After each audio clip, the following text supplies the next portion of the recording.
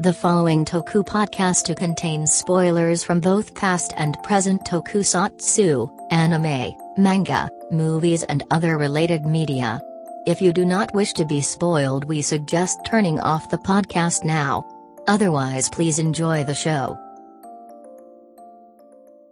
Hello, everybody. Welcome to the Tokusatsu podcast. It's the best show about Tokusatsu. Fuck you, Jay. Anyways, What did I do? I don't know. I just felt like saying that today. I deserve it. So, you know how I said last time that Kiba certainly was a show that Inoue wrote? Well, this is also a show that Inoue wrote. I can't deny that fucking fact. Holy fucking shit. So, Jay, Yes. please tell us, what are we doing today? What is this? What is all this? We are finally, after many months of waiting and experiencing in the experiencing is basically the only word I can use.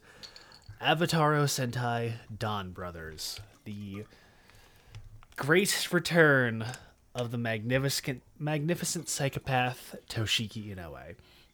Oh, God, is it? Oh, God, is it fucking ever? So this is going to be kind of hard to talk about because this show is basically Inoue saying, fuck you. And it's a great thing. It's actually in a good way. Not like Kiba. This is literally Inoue without Toei putting the leash on him. This is unleashed, full creative control, Toshiki Inoue. Oh, no, if it was full creative control, I think we would have been way You know what? more Here's the thing. incoherent. I think there was a bit of No. Let's just put it this coherency way. It is basically Shinichiro Shirakura and Toshiki Inoue basically getting drunk off their asses and also having a coke party, and also letting Kohei Murakami join in and say, you know what? Let's have fun. Well, Jay, what is, as much as you can try, what is the plot? Well, where the hell do I begin? Where? Okay. Where the hell did Inoue begin? Okay, so in another layer of dimension, I think, or a parallel universe, there were a race of beings called the Noto, which were life forms that fed on humanity's emotions and memories, or their brains, essentially, I guess. My sub said brainwaves. My subs also said cerebrans. Well, Yeah. that's not actually what they were called. That's an overtimeism. Yeah, let's Yes. just say these Yeah. are the brain people, and they liked being stimulated, I guess, via brain waves, I guess, kind of. Or they kind of fed off that? I would Yeah. imagine. Something? Pretty much. And they're, due to reasons that we'll get into a little bit later on, I think they were the ruling party, or they were just like the elite, but in a clan known as the Dawn Clan were betrayed and executed, save for the one son, Momoitaro, the hero of legend, who was cast out to the human world to live as a human. Flash forward to present day, and the Noto are still wreaking havoc on humanity. Meanwhile, there are entities called Hitotsuki, which are humans driven mad by their desires and obsessions and become monsters.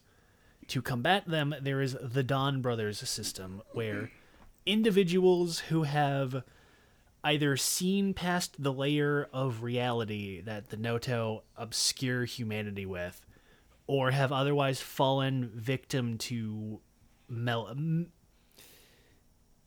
don't want to say malady, because that's not the right word, but like They said greed. who have fallen into their own particular issues. It's essentially a remedial program allowing individuals who have had bad things happen to them to fight and work off their punishment, essentially, and return back to normal society. That is the best way I can explain it. The son of the Dawn clan, Momoitaro, has become their leader, and he leads the individual Dawn brothers to their own specific goals. That is the most coherent way I can explain this show, because that premise itself is barely relevant, but that's probably the best way I can explain the show. Is 4 individuals who have all had negative things happen to them join forces with the pinnacle of humanity and beyond to keep humanity safe from both individuals that want to prey on us and our own selfish desires. Was it really a remedial program, though? I'd say remedial program is just like at most the most coherent thing we can actually say about this, because at the end of the day, it is not even that. Because like technically, because I was gonna say technically, none of them did anything wrong. Yeah, Haruka didn't do She was a anything plagiarist. wrong. Well, that's not a particularly good way to explain it, but every single member of the team, except for Shinichi, I think, unless I missed an episode, which is entirely possible. Don't worry, you knowing know the he show. did too. Every single member of their team saw beyond the illusion that the Noto had cast and kind of figured out what the hell is going on. And because of that, they have had something negative happen to them. Haruka got accused of plagiarism. Tsubasa God. obviously got his girlfriend kidnapped, and Tsuyoshi has mental issues, but we'll talk about that. And so by fighting for the Dawn brothers, they can they essentially get good boy points and can cash it in to fix their own fuck ups, more or less. So that's kind of where I'm coming from, but again, like, even that premise does not really explain Dawn brothers. But can you really explain this show is the question. Not really. Yes. But you need to get me a lot of crack and Toshiki Inoue on the line. You also need a lot of booze and a lot of just watch the damn show. I don't know. Well, we did. It's I hope I it did. didn't. Why would I ever watch something so? I don't think honestly, we might have all had a fucking hallucination. That's what the Because show honestly, felt I like. watched something completely different Hell- than what you guys are talking about. Every copy of Dawn Brothers is personalized. At this rate, I would not be surprised. Probably, yeah. You're not even wrong about comparing it to Hallucination. I think from like episode 10 onwards, every single week, I think the phrase mass hallucination would trend whenever an episode would end. Everybody consistently referred to it as a 30-minute group hallucination every week. I think that's probably the best way to explain Dawn Brothers. So, what we're gonna have to do, we're gonna have to do our best here, because the plot, what fucking plot, dude? There is no fucking plot here. You can try and pretend there is, but there is no plot It's kind of here. interesting because, like, initially when the show was first announced, like for the press conference, like the best way I could describe it then, even now, is that it oddly explains everything, but also explains nothing. And at the same time, after watching this show, there's somewhat of a plot, but there's also no plot whatsoever. It just kind of happened. So what we'll do is what we usually do is go from the characters, because I think the characters are going to help us do this a lot better. So let's start with Momoitaro. He's Momoitaro, professional He's a women fucking disrespecter. asshole sometimes, and other times he's not. Momoitaro. He's Momoitaro. What else do you want to know about him? He's cocky, he's arrogant, He's- cannot lie, he is loud. He delivers but he's happiness also- to everyone. Exactly. He's also that one person who is willing to drop everything for his own well-being just to help somebody else clean the floor. And he puts so much effort into it that everybody hates him because of that. And yet, there's something about him that we all love. Which is kind of weird because it felt like they were dropping that more and more as the series went on. Where it's just like, he's willing to help just any old schlub on the street. And then out of nowhere, it's just like, go fuck yourself. I don't want to. Yeah, but less opportunities started coming up for it. I wouldn't say that. I mean, wouldn't say that. beyond like the monsters of the week specifically, rarely. Like, I mean, he's basically stopped doing his job every now and then. He only really started doing his job like for comedy purposes. So, And he was so committed to that job at the beginning. Then I know where he's just like, oh, fuck this. Hey, there are actually 2 episodes that have to go go back to back that involve his job. but Momori Taro, he is the perfect person, and he is so perfect that everybody hates him. But I know that sounds like a Mary Sue almost, and To be fair, he is, but it's not a bad thing. he is, but 1, it's deliberate, 2, it's a comedy, and 3, him being so perfect is literally a problem in the narrative. Yeah. Literally part of his arc is that he is too perfect. So that's actually funny though. That's something that I caught on really fucking fast when I was starting to watch the show. It's like, oh, so this is what happens if a smart person wrote Daigo. Yeah, he's perfect, but nobody fucking likes him. See, Yeah. that's Exactly. the interesting Like nobody fucking likes this guy because he's just that perfect. Wow, who would have thought that Toshiki Inoue would have been the guy to have to show somebody how to write Daigo? Fucking ace. But we did say it's Jay even said it's deliberate that he's supposed to be this. Yes, perfect. that's why I'm saying that. That's the thing. Most of the time, that's a big problem with a lot of Sentais, and that's one thing I know AJ harps on all the time. That Red is always the one who's supposed to be perfect and lovable and loved by everybody, even though he's a giant asshole. But in this show, it explains it. There's a reason to it. It's established. But yeah, Momori Taro is such a gigantic prick. He wraps around being just so amazing and entertaining. His actor is really good. He's both very subdued and flat, and also incredibly psychotic and manic, and he can flip that on a dime basically, and it's really impressive. See, I put it both to the writing and the acting.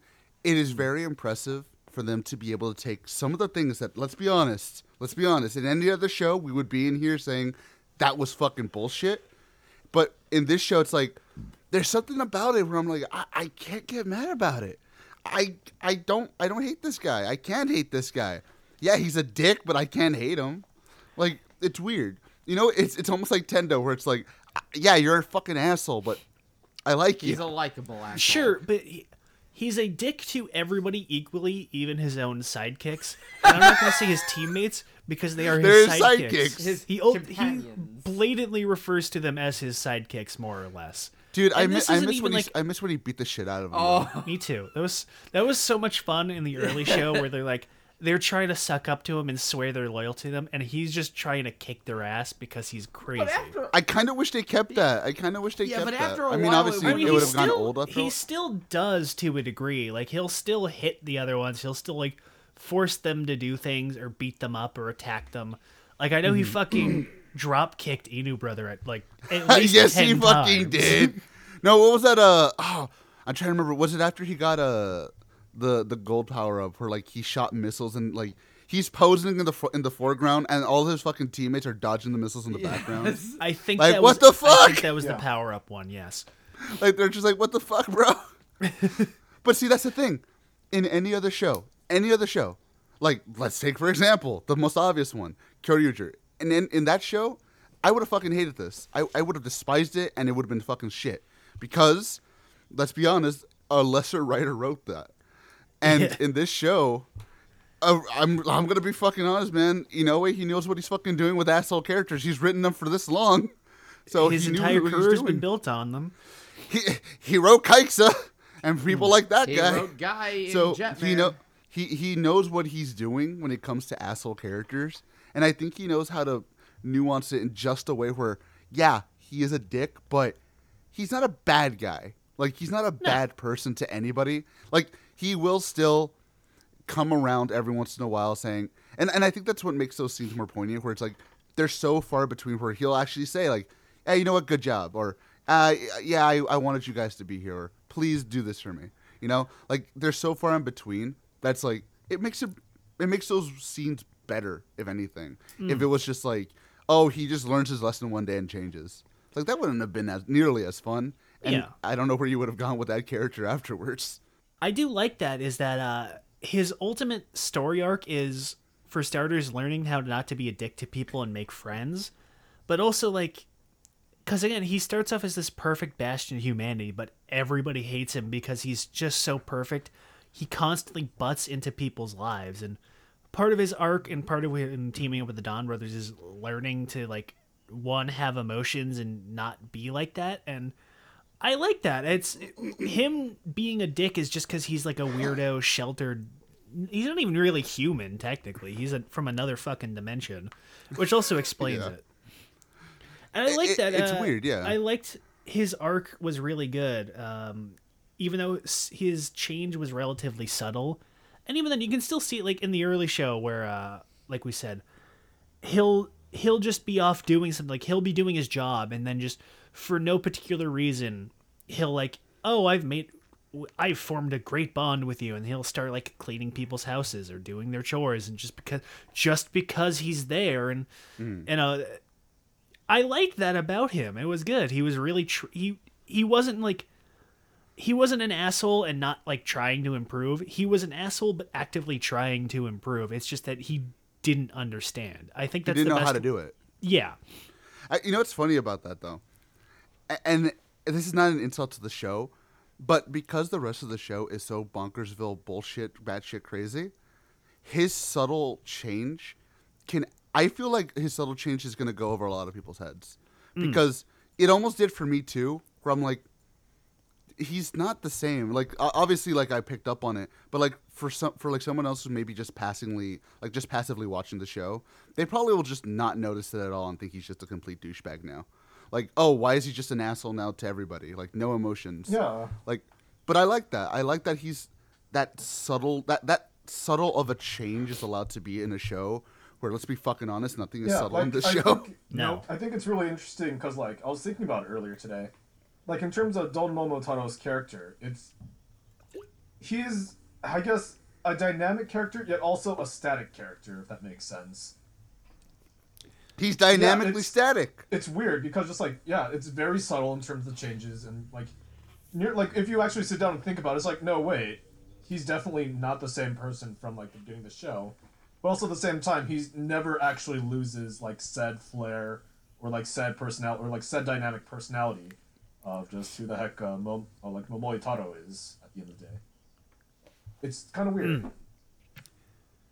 Yeah. And I like that he never like loses any traits. They get a little more subdued, but they're never like gone. Like his thing about like part of him being so blunt and assholeish is that he just can't lie, and a consistent running joke is that him attempting to lie just straight up will kill him. Which becomes funny in the later show once the team's gotten so used to it, where they know that he's bullshitting them when he dies trying to say something. He's dead! Yeah! There's a scene in the second to last episode where he's just like, he's trying to not say to the team that he likes them and wants them around, but he collapses dead on the ground and everybody's like, hooray, he's dead! Yeah! Woo! He's dead! And I like that. That's a fun running joke, and they don't use it enough where it gets tiring, but they keep bringing it up at the perfect moments. Usually, it's like for there's an episode midway through With the where con artist? no, I not think that it one wasn't because the, that wasn't a Momoi Taro Wasn't episode. the fake son, I think? Yes, that's the one I was thinking of, where this woman thinks Taro is her son, and so he has to act to pretend to be that, but because even so much as acting will kill him, the others have to do like a Weekend at Bernie's type of thing with him and prevent him from accidentally dying while doing the bit. And I like that. And it's they use that joke well, but they don't overuse it. Yeah, honestly, and this is to go back to something what I was saying earlier. In a lesser writer's hands, that joke would have been done like 5 times in one episode. It would just kept coming up and coming up and coming up and coming up. But I think Inoue, and I'm going to sing Inoue's praises a lot with this show, I'll be honest. with Inoue, like he just understands. Okay, if I keep bringing this up, it's gonna get really fucking annoying, really fucking fast. So I'm gonna wait. And honestly, every time it happens, it actually catches me off guard too. Like, let's go to the Con Men episode, right, where he has to act, or like where he has to act around them. The fact that the way the Con Man finally just says "fuck it" is him literally dying in front of him. Yeah. I'm like, yeah, you know what? I can't stop. I'm laughing. I'm not gonna fucking lie. I laughed. This is hilarious. What about how especially early on, every time he would enter a battle, he would come in with a procession of dancers and pole holders, and he would just wail, "Ha!" I'm so glad you cut out. I'm so I love it every single time when Phil cuts out Damn because he's it! about to scream. Thank goodness. I know, right? You know what? Discord's trying to save It's us. its own joke. To be fair, as much as I like that, I'm pretty sure that was a pain in the fucking ass to keep setting up. Oh, I'm sure that was probably a budget drain getting that. I mean, I know the bike was obviously CG, but like having the actors and the palanquin and having Taro on there and getting everything composited and doing all that in like a week's time, like I can see why they dropped it after a couple of episodes. Wait a minute, Palanquin, Penguin. Or no, Oh my god. It's all connected. The penguin was the cart. Oh god. We'll get to that schizo shit later. I appreciate just like even the visual gags, like especially with Momoitaro. Like when he was sick, for example, like even the palanquin's also like dead. Yeah, they're sick. Like some of them are like half dressed. They're looking at their phone. They're not really like caring. He's in his fucking bed with a goddamn blanket. Honestly, that's me. But see, that's the thing. Like a lot. I mean, we'll get more into it as we go along. But a lot of the comedy in the show is it's just fucking good, dude. Like rarely is there a joke that does not land for me, especially on the visual side of it, where I'm just like, man, you know what? I think you had your finger in every pie of the production, and I'm glad for it. But I think that's everything we need to say about Don Momoitaro. Because again, he's not like this deep, ultra layered character. But that's the thing; he doesn't need to be. Oh, definitely really. not. No. He doesn't have to be. He's good. He is good the way he's like Rice. You know, he's Honestly, like Rice. nobody in this show is really particularly deep or layered. Well, except but I Kiji, think- but he's just deep in the fucking schizo sauce. Well, we'll talk about him in a moment. No, nobody's particularly deep in that they're like dramatically written or they've got a lot of layers to the character or they're complex.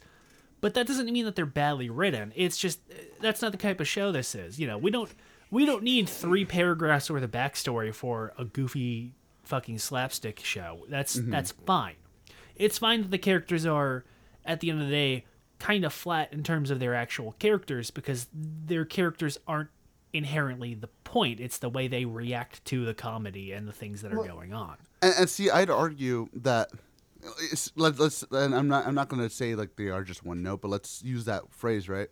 Even if they're one note, and I'm going to sound all poetic and bullshitty here, they're all pretty much being put together to play a song. This is an ensemble. This show is an ensemble piece at the end of the day. This is not really just the story of Don Momotaro or the story of Oni's sister. This is all of their story, and being put all together, taking one of them out would just be fucking terrifying. It would just ruin the show. It's an ensemble. You need all of them there to play the song, and that's why I'm okay with them not having like this super deep fucking Jacob's Ladder bullshit kind of Vanny Nights thing going on with their characters. I'm okay with that because you don't need to. You really don't when all of them are usually together anyways, and they all usually mesh really, really well. Yeah, like basically the main thing, like I'd say for this season in particular, is that you're here mainly for like the character interactions. Like instead of like having a Yes, we are. like a sensei like I don't know really deep with character development. Say like Gokaiger, Jetman, or like Shinkenger. Wecker. Yes, because Wecker is the best show ever, and I will forever sing of its praises. Because you too, everyone, should go watch Wecker. Anyways, God. I feel like something kind of came over me for a second. I'm sorry. Yeah, no, like So Yeah, you sounded fine. I was gonna say, I guess we're pretty much done with Don Momotaro, and I guess we just gotta go to Haruka because she's basically.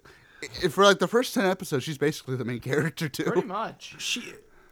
She was supposed to be the main character, which, I mean, that's fine that she kind of isn't, because she's about as normal as everybody else. That's the fun thing about Haruka, is that they set her up as being like the normal one. She's the one who's like, she doesn't know anything that's going on. She is a regular person with like a regular job and regular career, and or career idea rather, because she's in high school, and like she is by all accounts supposed to be the normal one. So she's the and then like audience basically, yeah.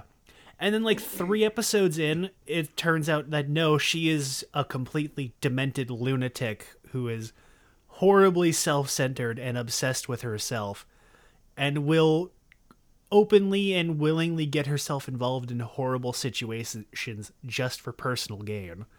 I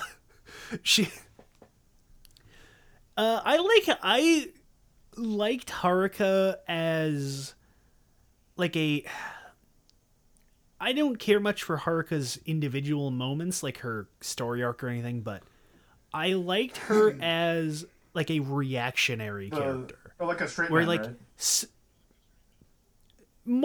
Well, she's barely a straight both, I man, think, but in I some that parts. more or less, yeah. But I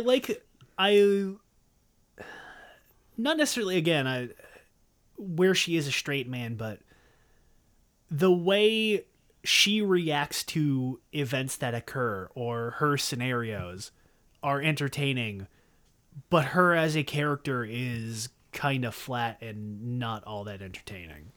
Yes, I can. It's I can the way definitely see she what you're reacts saying.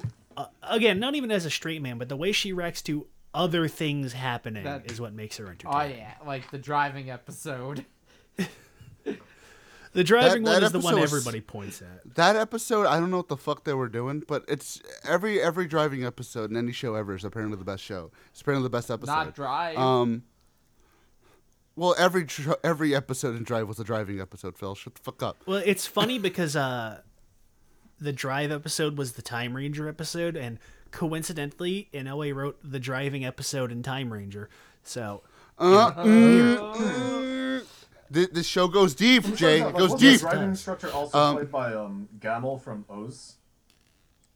yes, he was. Yes, he was. Fuck. Oh my god, he looks so familiar. I fucking knew it. No, honestly, look, I like Haruka. I think she's fine. I think her reactions to shit when she goes full schizo mode is really hilarious. Like, anytime she goes full schizo, I mean, shit. How many times did she just decide to just throw her hands up in the air, make a funny face, and just go, fuck it, I don't even care anymore. I don't care. I hate all Basically. of this. I hate everyone. Every time. I hate all of you. I'm leaving. She's great. She's great. I like her. Again, she's not particularly deep, but I like her. She adds to the team in a good way. Yes. And I'll also say this, that I'm glad that out of everybody, she's the one that's the primary recipient of slapstick humor. Because You're just glad that she gets beaten. well, I'm not saying it like that. Hey, you know what? was kicked You know what? hard. I will give Inoue this. The women beatings in this show were to a minimum. Brutally to a minimum, but a minimum. I'll give him that much. He only got away. He only got away with the one woman death because he brought her back. If not, that would have been a fucking problem. That would have been something Probably. completely. Jesus Christ. But yeah, Haruka's fun. I like her. I like her reactions.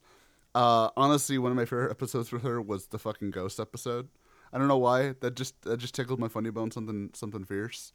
Oh yeah, I remember that one. But I guess we got to go to. What's his name Shinichi again? Sawahara.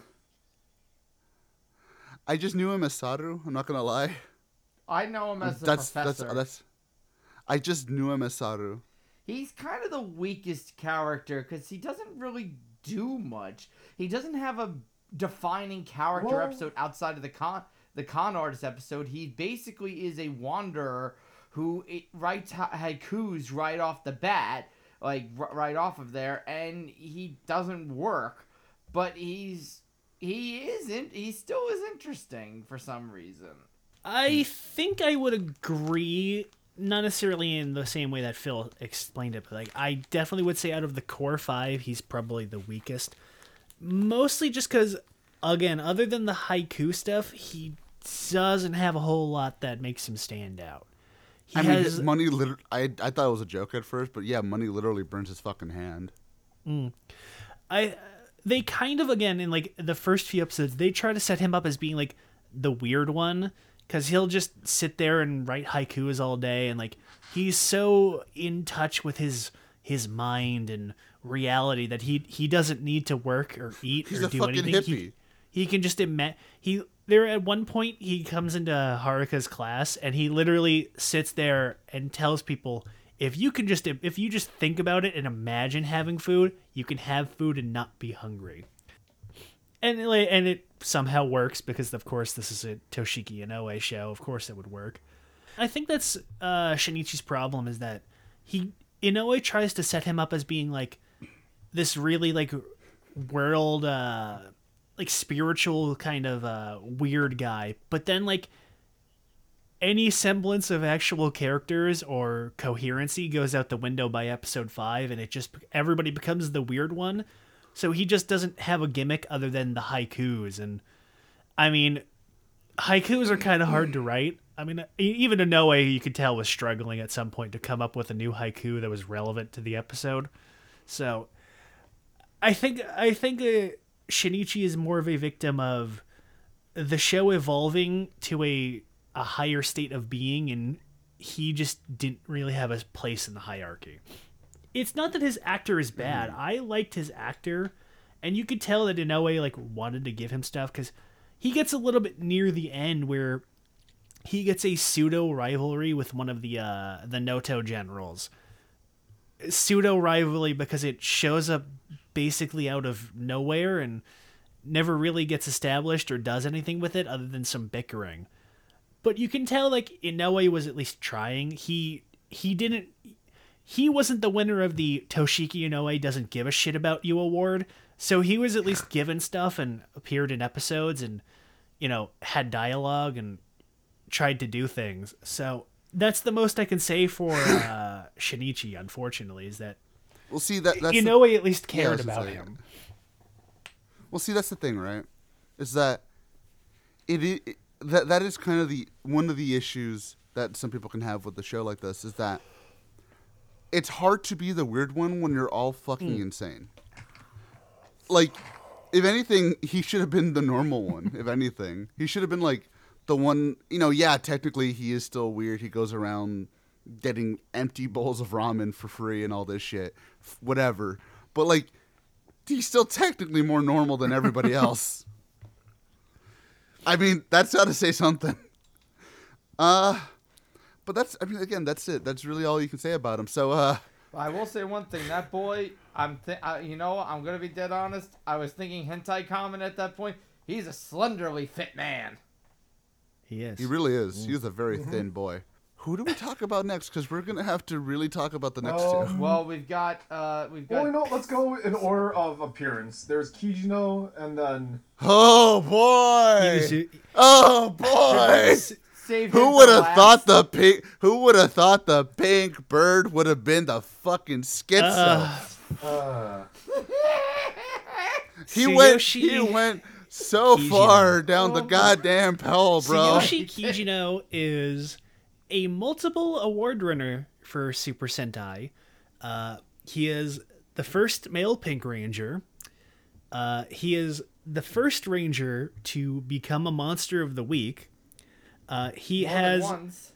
Thank you. I was about to say he is, until the finale, was the record holder for most times a person became a Monster of the Week at. Well, actually, no. He is technically now tied, because if you count the final stage, he became a monster in that. So 4 times he became a Monster of the Week 4 times, and he is the first Sentai Ranger to have borderline personality disorder. The man is severely mentally ill. He is set up as being a wimpish. I don't want to say like dog whipped, like he is a salaryman male wife. The man is a spineless wimp who is so obsessively dedicated to his wife, making his wife happy and keeping his life and relationship happy, that's basically why he becomes a Dawn brother, is to make my wife happy. The man is dedicated to his waifu. You gotta give it to him, bro. I mean, look, if you land a wife like that, you better fucking be dedicated, I guess. Yep. Even if she isn't. I think, again, his actor's really good because he has a very he nails the character well because he has that kind of physical look to him. He's got that kind of wimpy. I don't want to say beta male because that sounds mean, but he's like a nerd. He looks like a nerd. He has that kind of voice to him, and he has that kind of manic, wimpy nerd energy with his acting, and I think that really sells his decline into just abject mental despair as the show goes on. Because the man is so horribly obsessed with his wife that not only does he allow several people to get murdered because they moderately inconvenienced his wife, but he goes so far insane with his obsessive dedication with his wife that he becomes a fucking monster several times because of her. And that's like scratch. I think you're forgetting something here, Jay. I think you're forgetting something here. There was a point where he did not have his wife. He went so absolutely insane. He bought a doll for his to replace his wife, and somehow schizified himself and broke his mind to believe that was her. The only thing that broke him out of that was the fact that his wife came home. The problem is that, like, we can't talk about the most absolutely peak insane shit he does until we start talking about Tsubasa. That's the problem, is that a lot of his most absolutely completely deranged shit is directly related to or in response to things that Tsubasa does. I will say, personally, if they were going to go that far with some of the skid show shit, I wish they would have just gone to 11 with it. I wish they had just said, fuck it, and just gone with it. Because this show already broke a lot of fucking molds and boundaries anyways. I wish they would have just allowed him to just legitimately go insane. Like, just fuck it. No happy ending for you. Like, basically, in no way this shit. Just no happy ending for you. Fucking go for it. I wish they would have let him go like that. I wish. Maybe I wanted to, and they said, no, that's too far. But well, I if they feel said like that was too far, but what actually happened in the ending was fine, that really says a lot about Shirakura's priorities there. Look. There's no murder. Cuckolding is fine. No murder is not. Think about it this way. There's also a point that even in like the producer's notes, even Inoue said, for like a certain plot point involving a Jiro, or like that comes down later, he says like, I didn't want to do this. This is way too far. And then in that case, it makes you wonder like, how far was he actually, or how far is too far for him in this case? That is a good point. Well, for starters, if Inoue is saying it's too far, you know it's got to be screwed up. But oh boy, I don't really know, because at the same time, like, even when he's in like peak schizo mode, like borderline reaching Kaiza levels of insane, he's still like able to work with the other team members and at the very least act like a responsible member of society to some degree, even though he's a total weirdo creep at points. So I think if he just went completely like pants on head insane, I don't think the show would have been able to work, because then he wouldn't be able to be there. He'd be like there in the fucking corner frothing at the mouth while he's transformed. So yeah, but why not? I mean, yeah. This show doesn't have a plot to not to be inconvenienced. I mean, sure, but it's still a Sentai.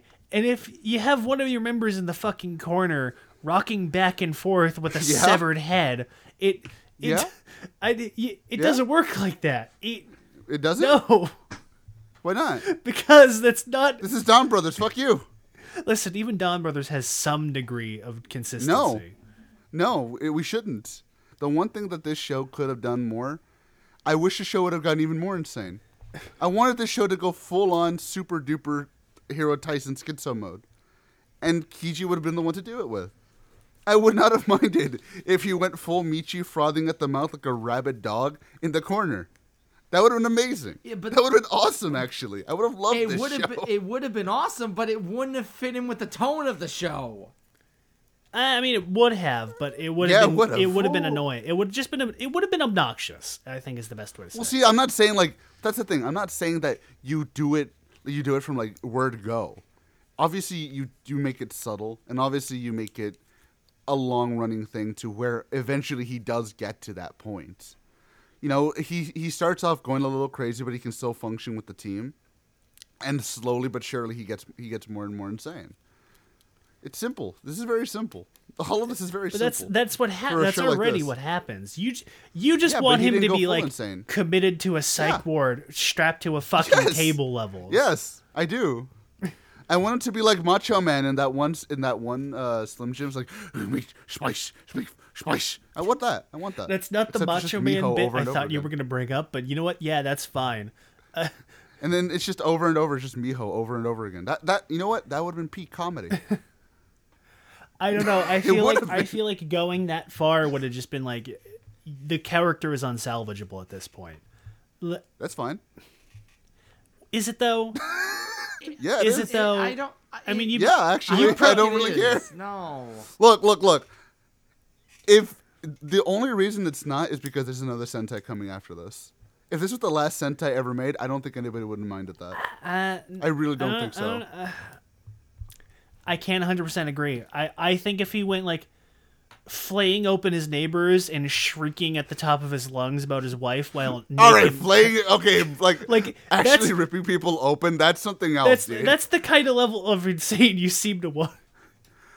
No. I want like banging his head on the wall while his like he just looks at the picture of his wife. No, like he has like a cutout of his wife on the doll or something. You know, You I know want what? that I'm kind of surprised he insane. didn't do that. Honestly, I know, It would- right? Maybe that would have been too creepy. probably would have been a See, little like too creepy. I look. I don't want rape and murder. I just want banging head against the wall. Hey, if we're That's gonna what I go, if we're gonna want. go all out crazy with the doll, pull Phantom of the Opera and have him have a life-size mannequin that looks like Miho, and then there's like very I don't bad- think they could have gotten those in Japan without it being very obvious what I that feel doll like is. it's- Exactly. It would've- That's what I'm saying. Well, I feel like in that case, it would have been a little too close to home and not be as funny as it would be. Probably. But again, I would have just liked to see it go full. I'm okay with the way it is now. Like that's the thing. I'm not saying that what we have now is bad. I just would I would love to see full on skits. You know what? Maybe we'll get that for the novel. Thanks, Oh, Inoue. that's right. We're getting a novel. Well, wait, no, because like I thought the thing is like with the Don Brothers especially, I thought we were getting. Well, first off, I know we're getting the Zenkai and Don Bros crossover. Don Bros portion is apparently being penned by Inoue himself again, and also the finale also has a director's cut apparently coming. So apparently more content incoming, I guess. So. Are we getting a novel? I don't know. I don't think Sentai have ever gotten novels, but now would be the time to start, I suppose. I thought Jetman did. Didn't Jetman get like a light Jetman novel? got a manga, technically, unless there was a light No, novel. it had a novel, didn't it? Yeah, it had the one where they were all It trying to screw each other. isn't the novel? Yeah, isn't the novel where they all had like the orgy? I think so. Yeah, so it would have been a novel. No. I know there's a manga where there's a Green Ranger, and then Radagay comes back from the dead because fuck you. But like I said, like it overall, I don't mind Kiji and how he is right now. I really like Kiji and how he is right now. I think it's just the sick fucking me wanting to see him go full schizo mode. I would have been I don't know what that says about me, but that would have been fucking hilarious. I feel like if this had been aimed towards the age demographic for the writer audience, I think we could have gotten something like that. But because of it being Sentai, the Sentai age demographic, they were like, okay, we can go crazy, but we can't go too crazy. I wonder what the show would have looked like if Inoue wrote this for the same audience that Akiba Ranger was for. Oh my Oh my god. gosh. Holy fucking shit. This show would have been fucking damn, bro. I don't think the show would have been watchable if he didn't have to at least make this for children. Watchable in the sense of editing or watchable in the sense of content? Both. Both. He for an entire episode he just has fucking Don Momotaro watch Life It'd League. be like trying to watch fucking House of Leaves. It is incomprehensible. It would be Anybody that isn't him. I'm sure if this was like the Akiba Ranger audience, there'd probably be an episode that was just Momoitaro sitting at the table fucking eating dango for 30 minutes. If he could, I'm sure he would do an episode like that. Oh my god. You know what? I know the show's over, but Toei, if you're listening to this, get this done. Oh my god. It would ruin all of their careers for how stupid it would go. Anyways. No, you know what? I think at this point it would be praised and it would make bank if they did that. You think so? I think so. I think if they did it when Dawn Brothers was new, no. Now, absolutely it would. I would have I would have loved that. I would be loving that. Anyways, so I guess we have to talk about the reason that the Pink Ranger went full fucking schizo. And yeah, Onizuka Tsubasa. Jay. I don't know. I'm kind of surprised at what happened with Tsubasa because you have when the first character notes came out, we had like the character synopses. We had Momoitaro, who is, as we discussed. We had Haruka, who is a high school manga artist. You had Shinichi, a weirdo haiku maker. Kijino, a random salaryman. And then we have Tsubasa, who is an escaped convict on the run for murder that he allegedly didn't commit. And everybody reads that and they're like, "Oh, for fuck's sake, Inoue, you cannot resist yourself." And You can't keep getting away with this. everybody was like, "This is going to be the most Inoue character that he has ever written." Everybody was like, "This guy is going to be Black Condor 2, essentially." Was the and because he's black, obviously. And then I don't fucking know how, but through sheer force of luck, will, and just comparison to everybody else, Tsubasa is the only normal character in this show. He's somehow Jay, you know how he's the most normal character? Do you know how? How? He resisted a misunderstanding. he did. He unironically, in a Toshiki Inoue show, resisted a misunderstanding. What the fuck? Like, that caught me so off guard when that happened. Where it's like, oh, are they just trying to get the money? Nah, that can't be it. I'm like, whoa, no. This isn't a no way anymore, bro. What the fuck happened? He resisted it. I was Tsubasa like, is what? the only one with any sense of honestly, even Normalcy? even compared to Inoue's other protagonists. Like, he's the only protagonist that I can think of that Inoue has written that has any degree of common sense. He, like, the most obvious shit in Tsubasa would be like, okay, well, obviously I'm not going to do that, or obviously I'm going to do this instead, and then even then a lot of times, like, he still gets wrapped up into stupid shit because he's a little gullible. He is also, much like Tsubasa, a slave to love. Much to a unfortunate Tsubasa degree. like Tsubasa.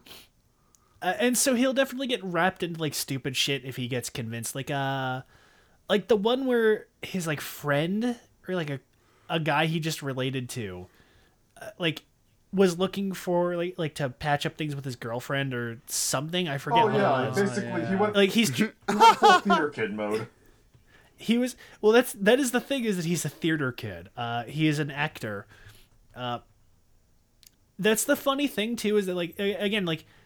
Yeah, like some theater kid is trying to look to hook up a girl, so like he'll dress up like a Dragon Quest devil and run around the street like a jackass. I was a theater kid. We never did that. Not yet. Well, you weren't trying hard enough then, I guess. Honestly, you know what the funniest part about that little bit was, Jay? Was that even though he was looking for Natsumi the whole time, as he was running down the street, he was still making the fucking little devil noises. I was like, why is he still making the noises? You know what? He's in character. That's a theater kid. You stay in character until you're told not to. I just love it too, because he's just like, he's running down the street and like there's this like saddish music. He's like, Natsumi, Natsumi in the background. That was so Like, good. what the fuck is this? But yeah, like honestly, to a degree where at some points he kind of becomes a doormat of not wanting to get into misunderstandings. Like there's an episode where, due to shenanigans, the others think that somebody else is the Black Ranger. Oh my god, So, I hated so that one. I need to set this up, is that just because of, due to a combination of shenanigans, sheer coincidence, Tsubasa Dumb luck. willingly saying I don't give a shit and not getting into the fights, and because it's funny, the gang never figures out that Tsubasa is the Black Ranger until like the very end of the show, and by accident even after they figure it out. Every single time he's either showing up already transformed, he's already in the fight before everybody else shows up. He will have ignored what was going on, like at one point where Sonoi, one of the generals, calls the Rangers to summon them to a big battle, and he's just like, I don't fucking care, I've got better things to do, and he just doesn't go. And then you get stuff like and just again, it's not even like he's not interacting with the gang. There are multiple times throughout the show, from the first episode or so to the end before he gets revealed, that he's hanging out with the cast. He's in their little secret base. He's interacting with them. He's getting involved in their shenanigans. And as far as I'm aware, he knows that they're the Dawn Brothers, or at the very least, he never questions it when he like sees them transform. Because I know he at least sees Momo Itara transform, and I'm pretty sure he knows that Kijino is is pink. I don't think he does. No, not until... I don't think. I think him and Kijino are the last ones to really figure out who each other are. I think up to that point they were just like, friendly, which is honestly the way their friendship came about was even weirder. I'm not gonna lie. Yeah, he is just, nobody knows who he is. So throughout the entire show, and they only find it out. He is a Piapple with no name. Yes. Oh. And honestly, the way they find out who he is the funniest fucking thing too, because he just shows up. Like he's getting there was some bullshit like Kijino was having like another mental breakdown or whatever, and they were fighting, and then the monster of the week showed up.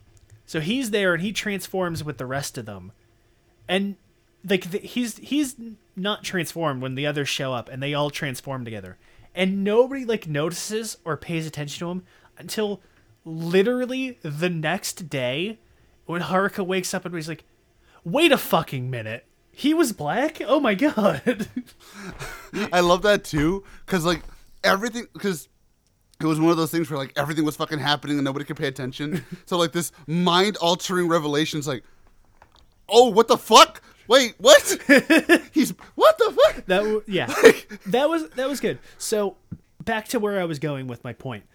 Tsubasa kind of becomes a bit of a doormat too at some points, where like him being so adverse to getting involved with misunderstandings and just like letting shit go leads to him becoming a bit of a doormat, where the specific example I was going to use was, due to shenanigans occurring, the rest of the team thinks that some other guy is the Black Ranger, partly due to because he loses like the stupid sunglasses thing that lets them see the monsters in parts partially transform as well.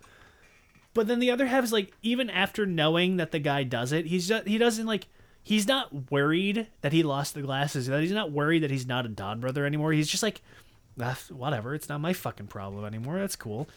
And even despite everything else that happens throughout that episode with what happens to the guy, he kind of just doesn't really care. And he only becomes a Dawn Brother again because he kind of just doesn't have any other choice. And, like, the funny thing, too, is that, like, not up until the very end of the show, once he joins the team, does he have any idea about any of the bullshit that's going on behind the scenes. Like, he barely knows what the Noto are. He barely knows what the Juto are beyond his own personal involvement. He doesn't know any of, like, the deep lore shit. He doesn't know about, like, the Dawn Brothers system or how the points work. I mean, not that they ever explain how the fucking points work. He's just... To be fair, I just kind of assumed the more monsters you kill, the more no, points you because get. like I Kinda think what it I is. remember them explaining a while back near the beginning. It's like the more you help out Momoitaro, or like the more you, I guess, bond with him, the more points you get. So Yep. Oh, it's fucking Pokemon. God damn it. But yeah, like, he's just not there for a majority of the things that go on. And I fucking loved that about him. The only part, like, he'll interact with the team. The only one he interacts with on any consistent level is Kijino. And they become friends early on, where due to shenanigans, Tsubasa, quote unquote, takes them hostage. Jay, hold on. I gotta stop you real quick. You can literally just say that for every episode, can't you? That's true. Due to shenanigans. Due to shenanigans. You know what? This might as well be the motto of the show. Due to shenanigans. Due to shenanigans, the series happened. Due to shenanigans, Tsubasa, quote unquote, holds the gang hostage. In reality, it's Haruka telling everybody that he's holding them hostage because she's an insane woman. So he kind of meets the party there, and he kind of teams up from there. And then he consistently starts hanging out with Kijino, largely by coincidence. And this is where we get into Tsubasa's personal character arc.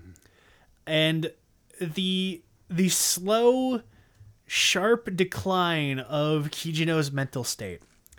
So, Tsubasa's whole involvement with the show, why he's a convict and all that, is that he was part of an acting group, and one of the members was his girlfriend, Natsumi. And they were attacked by a subgroup of the Noto called the Judo, they were like artificial life forms that they created so they didn't have to hurt humans or some shit. I can be entirely honest, I completely forgot.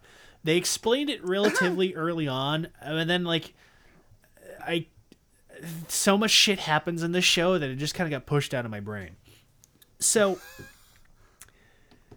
his whole setup is that he's on the run because his girlfriend is missing, and the only other people who can back up his claim that no, it wasn't me, it was evil monsters, are all, I think they're in comas or something. His other friends are basically indisposed, and Yes. again, part of him being such a doormat is that he's so adverse to getting involved with dumb dramas that he almost willingly becomes a convict because he doesn't want to like explain what the hell is going on because he doesn't want to create drama. Ironic, yeah, no, because like I remember like the thing about Tsubasa was that like if he kept that secret for a year, then like he'd be able to get Natsumi back, which was the initial plot point. Yes, yeah, Yeah. that's right. They set that up, and then do they ever explain Like why or where he? I think if I remember correctly, it just says like, oh yeah, it's been a year, so like where's Natsumi? And then it's like on that day he meets Miho, and then from there shenanigans ensue. Well, now that Chad said it, we might as well get into it. So he becomes friends with Kijino, and they bond because of their shared, I almost want to say obsession, devotion to their love interests. And this is where we find out that Oh God. for some inexplicable reason, initially, that Kijino's wife Miho and Tsubasa's girlfriend Natsumi look exactly the same. Oh. This is Oh boy. this is where things start to go downhill, because it sets up I don't even call it like a love triangle. It's a pseudo love triangle where again contrivances occur where Tsubasa just conveniently never runs into Miho. He never figures out that she's running around as Kijino's wife. And Kijino never at any point figures out that Tsubasa's girlfriend is his wife. But their relationship keeps growing, and they keep learning things about each other, and things keep progressing further downhill and downhill for them. Until fate occurs, and I don't remember if it was Tsubasa. I think it was Tsubasa who figured it out first. He figures out they're one and the same. And it's at this point where we learn that the Juto, as mentioned, have the ability... Well, we learned earlier on that the Juto have the ability to copy humans. They basically kidnap humans and take their identity. And around that same point is where we learn that Kijino's wife, Miho, is one of them. So we find out that his wife is basically an evil monster copying Tsubasa's girlfriend, neither of which they are aware of. And it becomes a slowly increasing psychotic love triangle knot drama of they're both equally obsessed with the same woman who might not be the same woman, but is a clone, but is not, but is. And it honestly, the entire thing is like, it's like seeing a train. Like it's a train that's about to go off the tracks. You can't stop it. You can't help it. But it's got like 5 minutes before it does it, and all you can do is just watch. It's fucking insane, dude. Oh, absolutely. Oh, yeah. I will say though, maybe it's just me, but I did find the twists and turns with that drama fucking fantastic. Oh, absolutely. Because every single time a twist happened, I was like, oh shit, oh fuck, we're actually doing this. Because at first I thought it was just gonna be a thing of like, oh, I don't know, maybe because at first legitimately what I thought was, oh, the twist is gonna be that there is no twist. There's actually just two people that look alike, right? Oh, she's my twin, and then oh no, she's a fucking monster. Oh, she kidnapped the original. Oh, the original came back and made Kiji crazy. Oh, but she doesn't like Tsubasa anymore. And she's going with what the fuck? Yeah. Let's just say after all of Dude, that, I'm not gonna lie. When she hugged Kiji the first time, I started hyperventilating. Like, what? What the fuck? Wait, how did you get away with that? What the fuck? Well, they kind of made it obvious after she shook her head when Tsubasa held out his hand and she shook her head. I was like, you fucking bitch. You know what? I'm just, like, for that whole scene, I'm just gonna count it as one, like, bad luck is finally hitting Tsubasa, like, actually. But, like, I'd say, even the ending, like, I think that really kind of annoyed me the most, I think. Where she was like, can we keep doing this? And I'm like, what? Yeah, like, literally, like, I feel like that was really kind of undeserved for, like, Kijino. And just, like... No, like, for real, dude, like, when I read that, I had to hold it in. Like, I had to hold in all of my fucking yelling. Because I was like, I can't believe, he actually went for it. He fucking did it. He actually went the cuck route. Holy fuck. Like, everyone was thinking just, like, this was going to be an NTR plot until it actually did become one.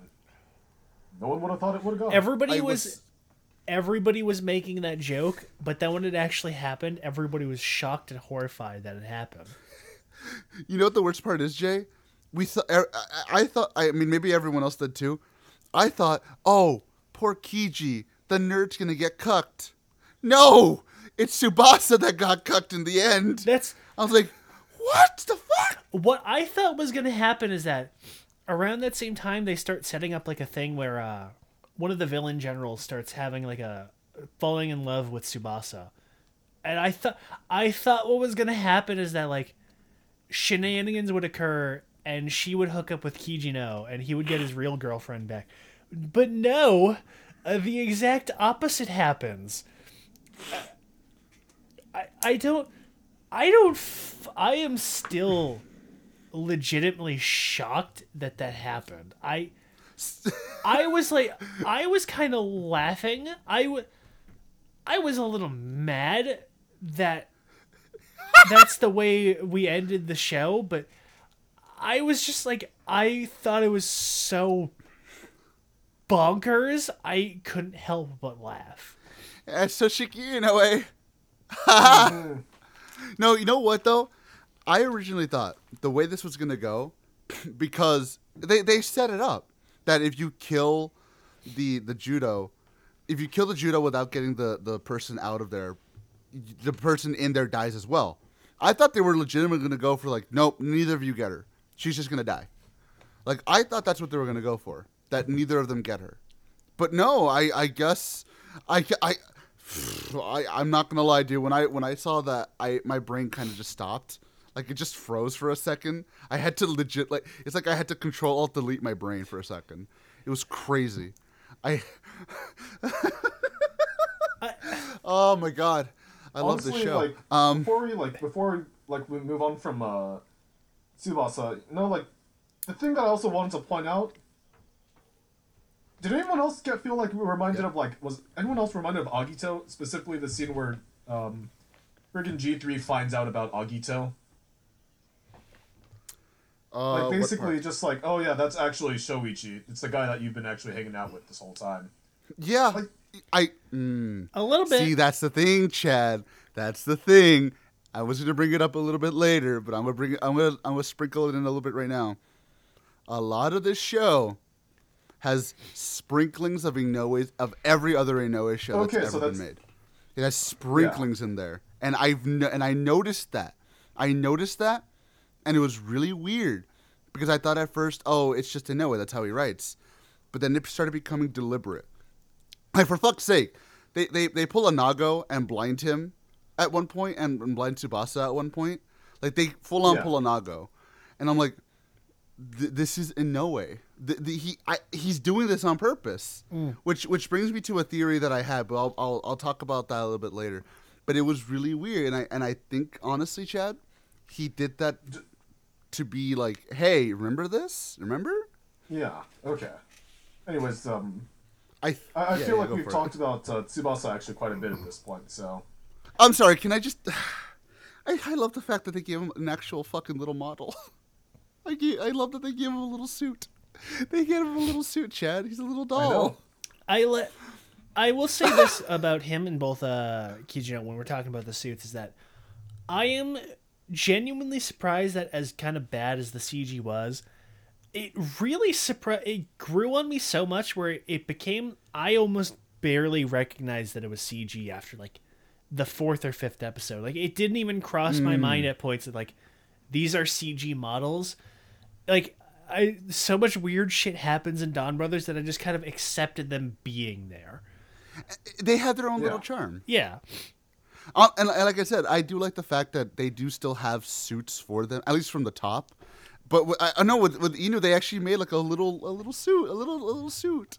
I loved when they used the little model of Inu. It was so fucking hilarious. It was like adorable. Yeah. When Natsumi or Miho, whatever the fuck you want to call her, Mitsumi. I'll say that when she grabbed him like a dog, it's a little suit. Flopping around like a Muppet. So yeah. Oh my god. Oh, that fucking. To be fair, they did that a couple times with the toys as well. When it's like the little like Momotaro robot, and it's like the actual toy. yeah. Yes! Moving it Yeah, around. alter change. I'm not gonna lie. That was so fucking adorable. I was like, I love that. I think it was Because intentional because it actually well, no, of is course. funny. It is funny. Well, of course it's intentional, but that's the thing. Like, they could have so cheaped out and just used CG for everything, and just who cares? Nobody cares. Blah blah blah.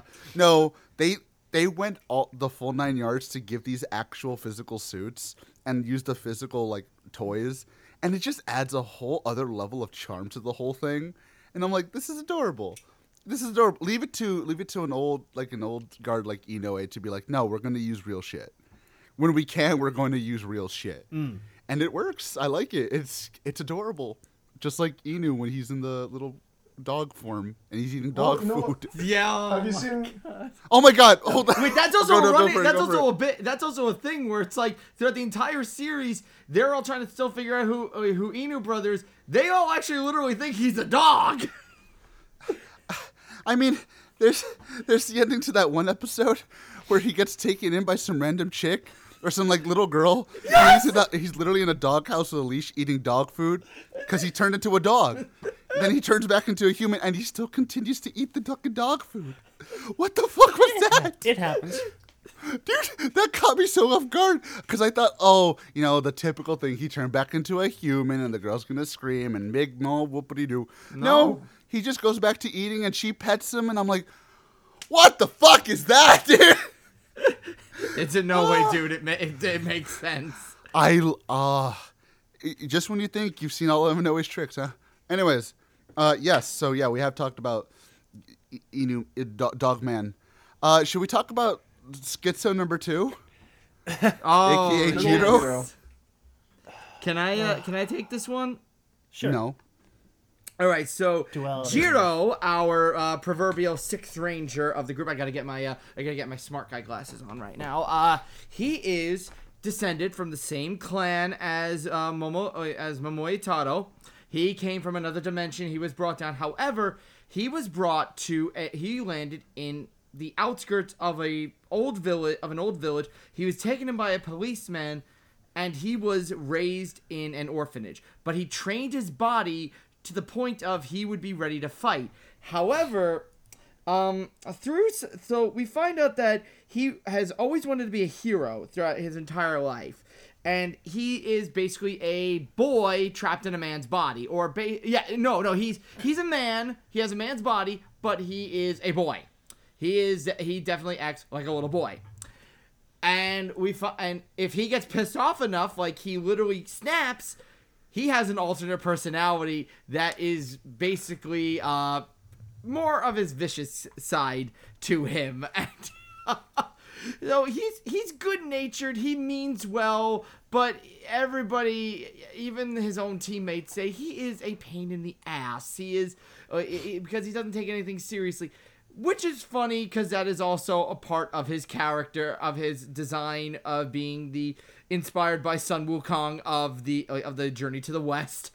And the funny thing is his forms being that of the dragon and the tiger being the yin and the yang, the tiger being his more dangerous side.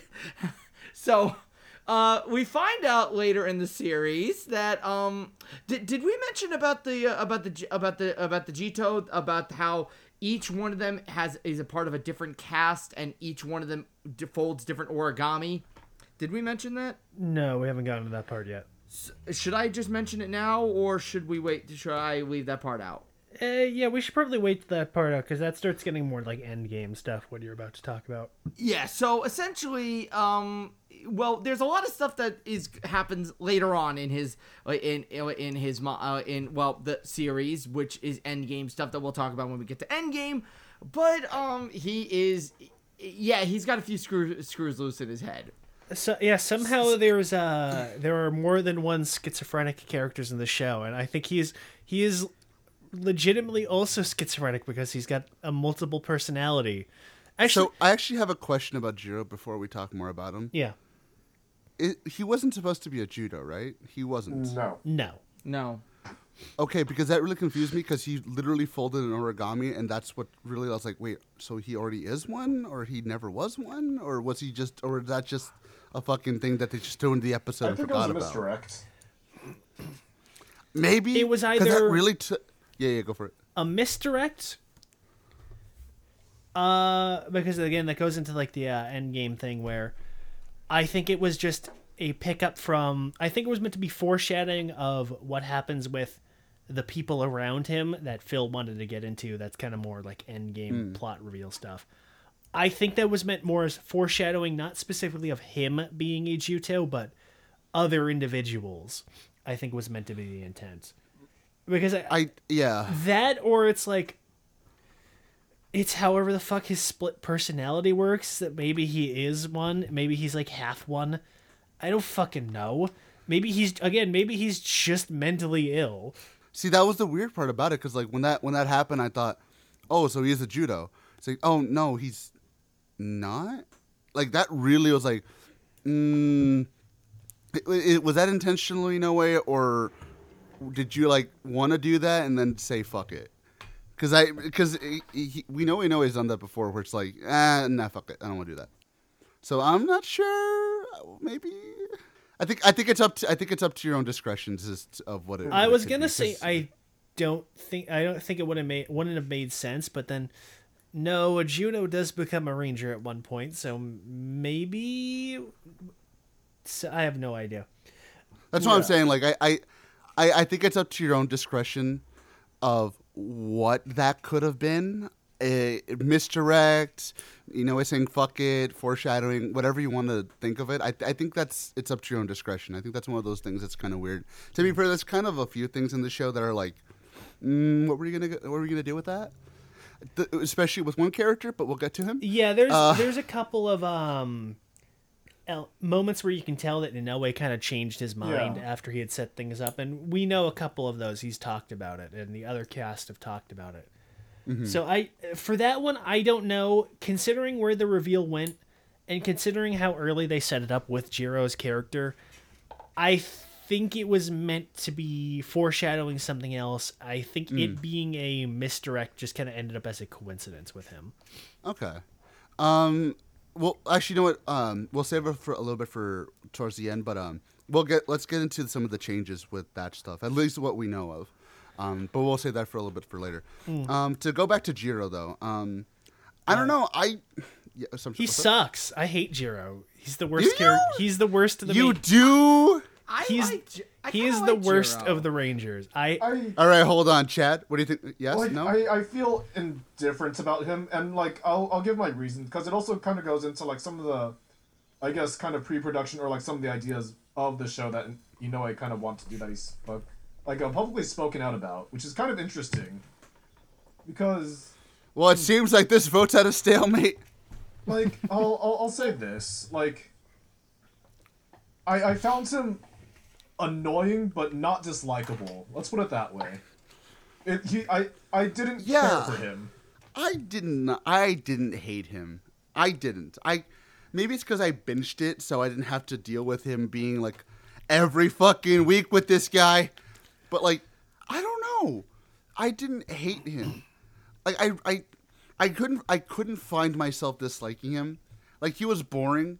That's the most I'll give it. He was boring a lot. But I didn't hate him, not really. Like, let me put it this way, because the idea of the Don brothers, like, not knowing each other's identity, it was previously stated at, like, near the beginning, or, like, I want to say near the show's start. It was kind of like an idea basically inspired by online gaming. Like, basically, you will game with random strangers. Sometimes you'll meet them in person. Sometimes you won't meet them in person. You'll never know when you meet them, kind of a thing. It's like, sometimes you know who you're gaming with, and most of the time you have no idea who you're gaming with. And in that regard, kind of like with Jiro, for example, Jiro is basically that kid that says, like, hey, guys, let me join. And then everyone just kind of... He's a squeaker! Yeah, just, like, everyone kind of hates him, even though he's just like, hey, let me join in. And then, like, and then they just kind of go on with it, and then the series just kind of goes on. But in that regard, kind of seeing Jiro in that way, it's like, I can understand why people find him annoying. I personally found him annoying, but I didn't really hate him because of that role, I guess. If that makes sense. I have a question for you, Jay. Here's the actual question. Because I thought this too. Do you think the reason Jiro comes off as so annoying is because they overused the fuck out of him early on? Because he's not like other Six Rangers that, every once in a while he comes in and blah, blah, blah, blah, blah. Honestly, Tsubasa was more of a Six Ranger at one point because he just never showed up at sometimes. Do you think it's because Jiro just kept showing up every single fucking episode and he just didn't leave? Because his personality is not catered to being there every episode.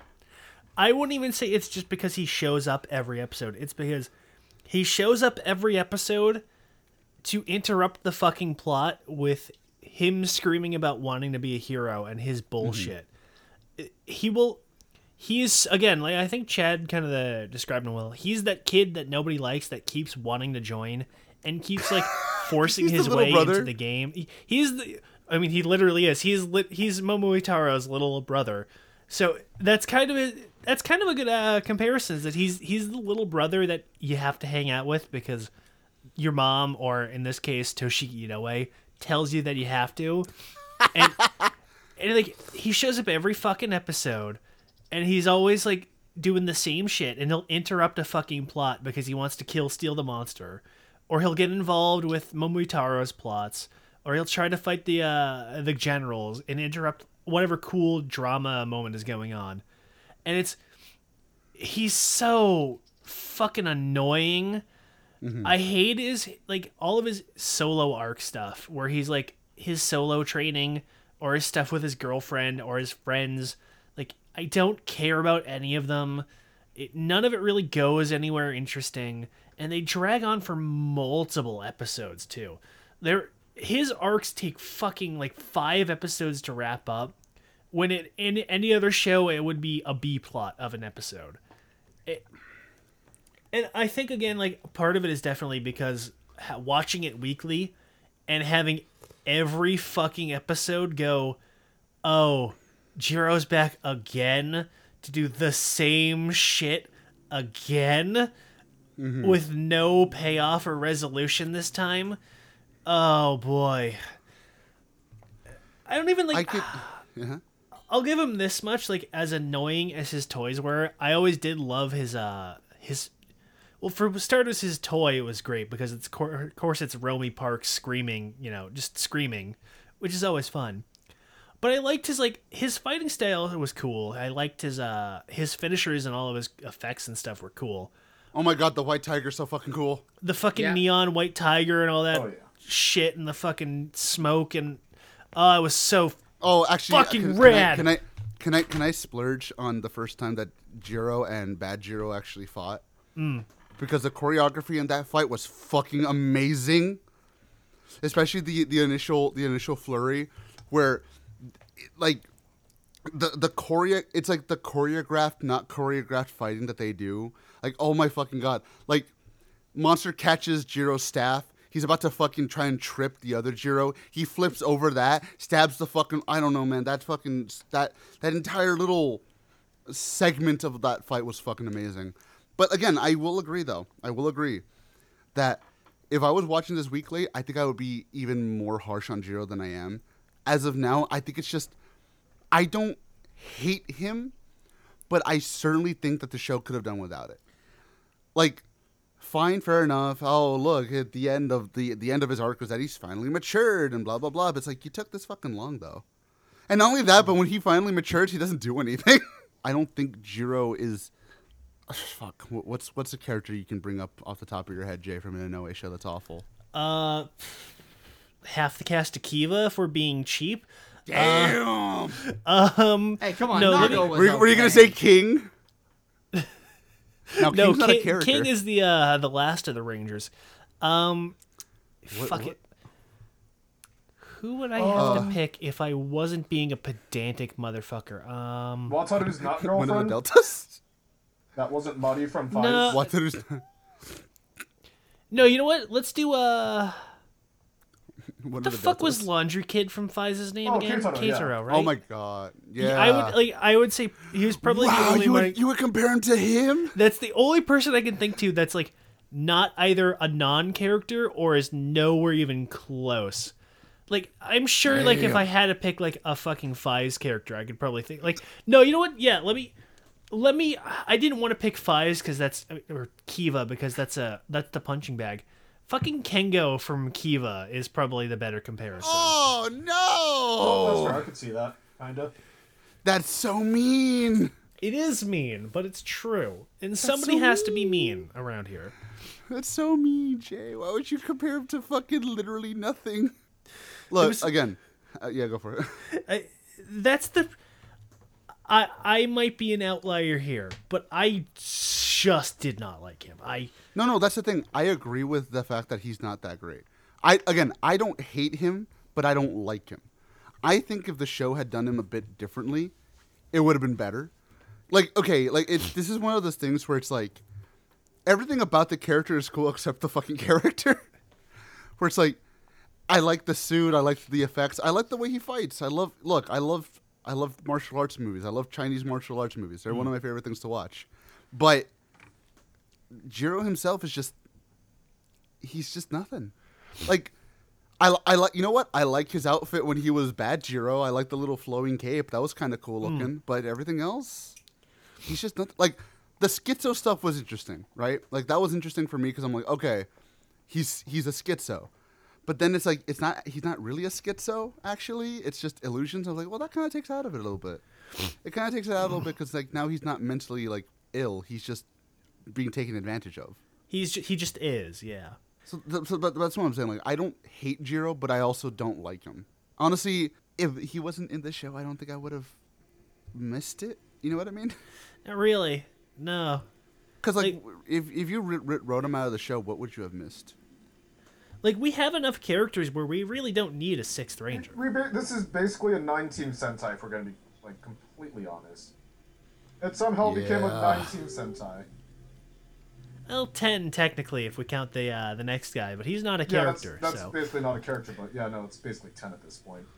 What's the next character then, Jay? Well, we have Don Murasame, the unfortunate winner of Toshiki Inoue Doesn't Give a Shit About You award.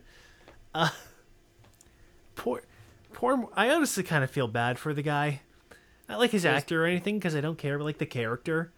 Because, like, they introduce him as, like, he's the evil ranger initially, where he's like I don't know if he's like I don't want to say like watchdog, but like he's the way they described him, he sounds more like a bioweapon.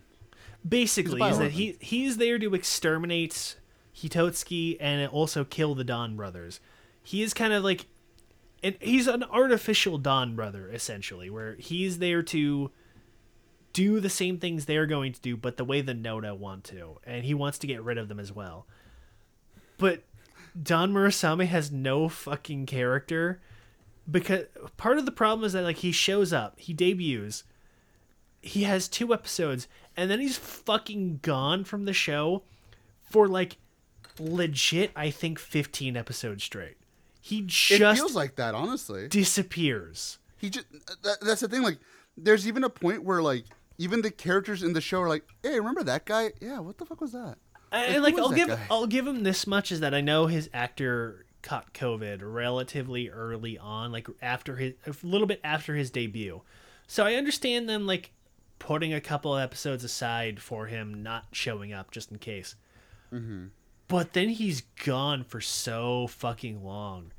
And, like, even when he's around, he doesn't really fucking do anything other than try to kill the team. And even then, he barely does that, because after he starts becoming relevant again, they figure out a way to just fucking lock him up so he doesn't do anything. So I love that. That was so fucking dumb.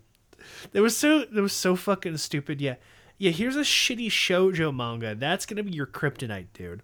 I legit thought, boohoo for me for actually thinking that this was going to be a thing. I thought that they were going to do more with him after he met up with Jiro and they started, like, hey, you have another voice in your head too. Yeah, I'm a fucking schizo too. Bro! I thought that's what they were going to buddies.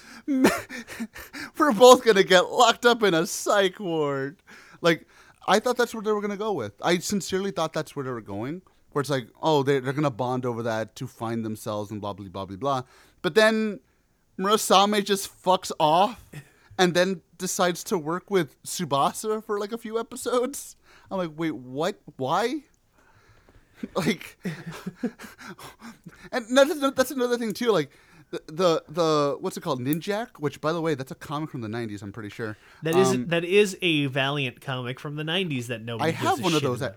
Actually, I have issue 1, Jay. So just so you know, it's graded. I can get at least $5 for it. Oh wow, fucking Ninjak #1. That's worth so much fucking money, dude. Yeah, it's worth as much money as X-Men #1, bro. I'm sure all 9 remaining Ninjak fans are gonna be really clamoring for that. You know what? You say that, we're gonna get a Dude, fucking I've email. never even read Ninja. Dude, you have Okay, Ninja? I've I never will read send it. you this. I will send you that fucking copy if I have to. So I will make you read that shit. Don't. But to go back to what I was saying, like I'm pretty sure like the Ninjak sword made people crazy for one episode. Yeah, that was a plot And then point, it didn't. it was never brought up again. Well, it's inspired by the Murasame swords that were said to be that were crafted by the art. I think his name was Murasame. I'm not entirely well versed in that part, but it's Yeah. supposed to be like a cursed sword that makes. Yeah, but like somebody- it only did it for one episode. That's what I'm saying. Like it's like, so are we never gonna do that again? It's No one's gonna kinda- go crazy. it's The kind thing of is that we only did it irrelevant. for one episode because immediately afterwards we figured out the counter to it, and then I guess just they remembered that he had a ranger form or something. That or like I guess Tsubasa is just so fucking depressed and horribly miserable that he getting possessed doesn't do anything to him.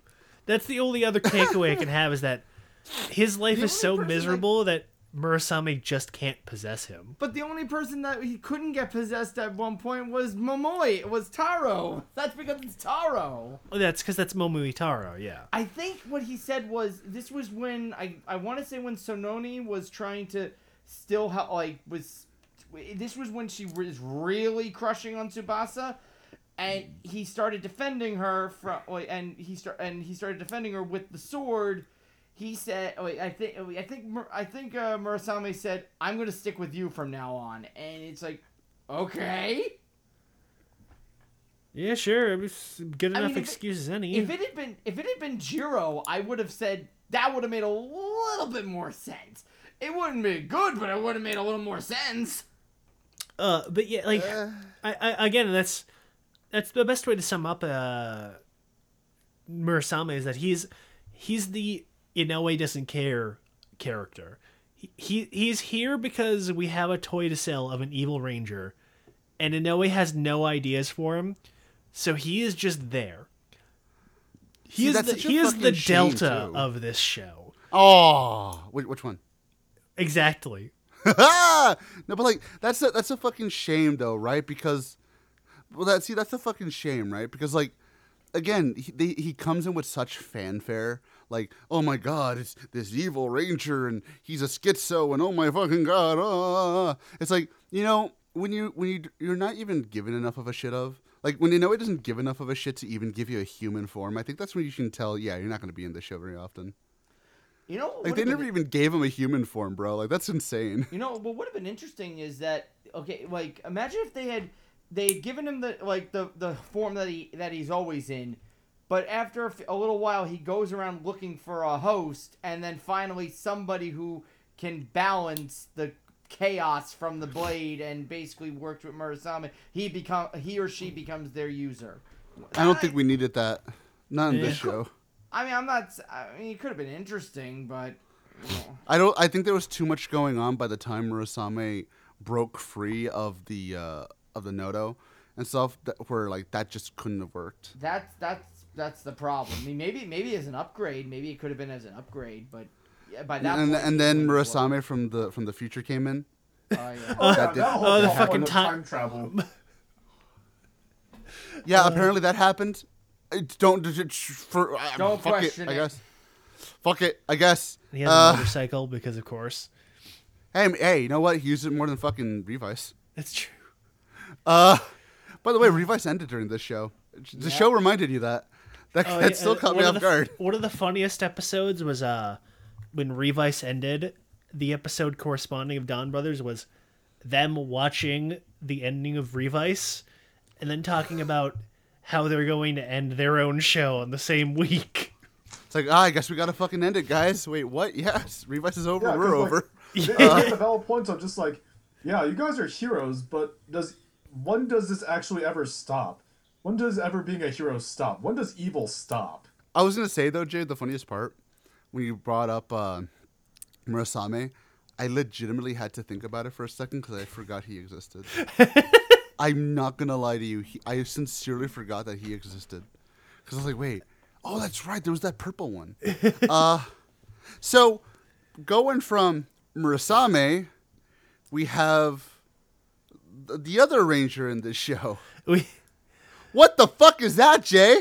You watch I don't Zenkaiger. You explained this shit to me. Oh no. Oh, for fuck's sake. Okay. So the biggest question mark of Don Brothers, out of all of the question marks of the show, was the team's, I guess, boss, mentor, that general role, who is our old pal Goshikata Kaido from Zenkaiger, specifically still Zenkaiser, because he still has the Geertlinger. He can still transform. He's different now. He's black instead of rainbow colored. But it's Kaido. But he's a completely different character. He has a completely different personality. And his role here is never really explained. He is an overseer of Momoitaro and everything going on with the Don brothers. Why, how, when? Nobody knows. He's just here. And apparently he's so fucking cool that he just rules over all of them. He has the final say with everybody. He is the true hero. He is more of a hero than all 6 Don brothers combined. He will continue to be a hero for all time, even after the Don brothers are forgotten. He says this, by the way. He straight up basically says this. I don't fucking know why he's here. So he plays a pretty heavy part in the show, largely again because he's like the boss of the show. So he's half there for exposition, and then he'll be half there where like shenanigans are occurring. So he's going to be the one that's like, he's kind of the straight man out of everybody. He's the one who's like, shenanigans are occurring, and he's the only one not engaged in the shenanigans. Why is Kaito here? Well, it's very simple. I don't know. I don't know why he's acting the way he is. I don't know why he's a completely different character, but I don't even know if he's the same Kaito, because he repeatedly refers to... I'm trying to think of... Okay, so everybody kind of went through multiple different theories about what the fuck was up with Kaito. Mm-hmm. So the first and foremost one was, immediately after he was announced, and it was said that, oh, he's Zenkaiser Black now, and we had the first preview of him. And AJ, you didn't watch Zenkaiger, I know that. Anybody... Did Phil or Chad? I watched it. I watched it up until the halfway point where, like, when Zenkai Juo became a I finished the season. Yeah. All right, so Chad's gonna know what I'm talking about, but I won't spoil it for you two. It won't matter. Either way, Well, just yeah. in case. Well, I don't mind, because honestly, I was asking the same questions myself. I feel like at some... It's not explaining what I'm about to explain isn't really relevant to spoil the spoiler or not. Either way, during the end game of Zenkaiger, another Kaido shows up who acts the exact same way as this Kaido in Don Brothers does. And the show ends with that other Kaido still kind of around, but not explicitly. So, because of, one, his role here as, like, their overseer who knows everything that's going on with the Don Brothers system, and because he's acting the same way, and it's another Kaito, everybody's initial theory was this, oh, it's that Kaito again. He's just come back. He's moved to a new universe or whatever. But then Kaito refers to the Don... I almost said the Don Brothers. I mean, it'd be weird if he didn't refer to them in the show. He refers to the Zenkaigers in the movie. And I think in the clip show, he even references being part of... He references being a part of Zenkaiger. And he never explicitly acknowledges events that happened in the show, or him being the same Kaito. but he repeatedly refers to the Zenkaigers and his role within the team. So that went out the window. So then everybody assumed that he was going to be a Juto. Specifically, everybody assumed he was going to be the Penguin Juto, who had been repeatedly foreshadowed up to that point as being like the leader of the Juto. He is like the top dog of them, which, again, considering Kaito's role here, it made sense. But no, he ended up turning out that he isn't. And throughout the show, everybody constantly is like asking is like, what the fuck is your deal? Why do you have powers? Who are you? What is your role here? And he never gives a straight answer. He's just like, I'm something special. He's like, don't worry about me. It's like, I'm a hero as well. I am the true hero. Everybody kind of fucking ran out of ideas because Inoue kept squashing them. The only remaining theory that we have at this point is that he is Kaito, who has lost his memories of being a Zenkaiger, and he's been like reset almost, kind of like what happens with Momoitaro in the finale, except not really. And then the trailer for the fucking Versus movie has the other Kaito anyways, so I don't know how that fucking works. Unless, again, time travel shows up, which I wouldn't even be surprised. I believe they said that mystery is actually going to be solved in the crossover movie. At this point, we have like two good theories. One is that, again, it is that other Kaito who's just been bullshitting his way through at this point. Two, he's Kaito who's had been memory wiped and is in like a fucking time loop or something. Or three, it's just, he's another Kaito, fuck you, shut up. I don't know. I had multiple people ask me, is like, oh, well, if Kaito's running around, is this like a sequel to Zenkaiger? Do I need to have seen Zenkaiger? And I kept having to say, I don't know. Up until like the halfway point, when I think everybody like finally realized that there was never going to be an answer, so they stopped trying to figure it out themselves. Yeah. Honestly, like, him even being Zenkaiser doesn't matter because he only transforms a small handful of times, and even then he only ever, like, fights, like, once. But I guess that's fine. You know, I kind of enjoyed that he's still there, but he's, like, he only uses his powers for more shenanigans and not actually fighting. I did like that. Yeah. But see, that's the thing. Like, for me, it's one of those things where, yeah, maybe I shouldn't be questioning this in reality, but it comes up so often where I'm like, okay, you know what, do you want me to ask this question or do you want me to just ignore it? Because I don't know what you want me to do here. I mean, I like Kaito. I like him. I like his character in this show. He's cool. I like him. He's cool. It's just that air of like, fuck you, we're not going to tell you what's going on. I'm like, well, I need to know. You gotta tell me something here, buddy. Come on, don't leave me hanging. But I mean, if what Chad said is true, then we're gonna find out in the movie anyways. I guess fuck it, it's a moot point. No, just watching the movie, they're just gonna be like, oh no, don't worry about it. We're not gonna tell you. I could also equally see that happening as well. So I guess from Kaito, we have to talk about Talk to. Oh my god. What's his name? Sonoi, Sononi, and Sonoza. The Noto trio. Yes. No character. Okay, no, one's gay for Taro, the other one has a thing for Tsubasa. The other one somehow became a manga editor? I don't even fucking know, man. They don't really have much character development. They have their moments. I mean, they do kind of like fit. Like, they kind of branch out from what they're originally supposed to do. They're kind of like they're basically they're the foil to the Dawn Brothers, where the Dawn Brothers want to heal the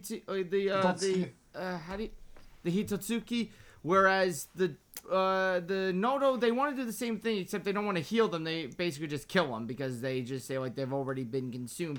But over time they learn and they start to grow. They become better people. They don't want to do this type of stuff anymore. Now before I'm told that doesn't make it doesn't make a good character at all. But it's something at least, and And they were enjoyable, especially when Sonoi came back. Oh no, Phil, get laid. Fuck's sake. No, I said when Sonoi came back. Yeah, exactly. When oh my god, no! When he's on the guy, when he comes out pulling the whole Momoitaro. Oh, I know he resurrection. comes, but calm down, bro. Oh my! You always gotta do this, AJ. You always gotta do something. You sick bastard. You gotta stop walking into it, bro. Yeah, Just I wasn't like trying to Sonoi walk did. into this you know one. what? You're right, Phil. The bit where Sonoi became the Oden master was actually pretty great. That was so. I'm not gonna lie. As bad as it sounds, that kind of gave me Alan Takoyaki flashbacks. Oh God. It did. No, I It get really that. did. In terms of character, obviously the trio doesn't really have much.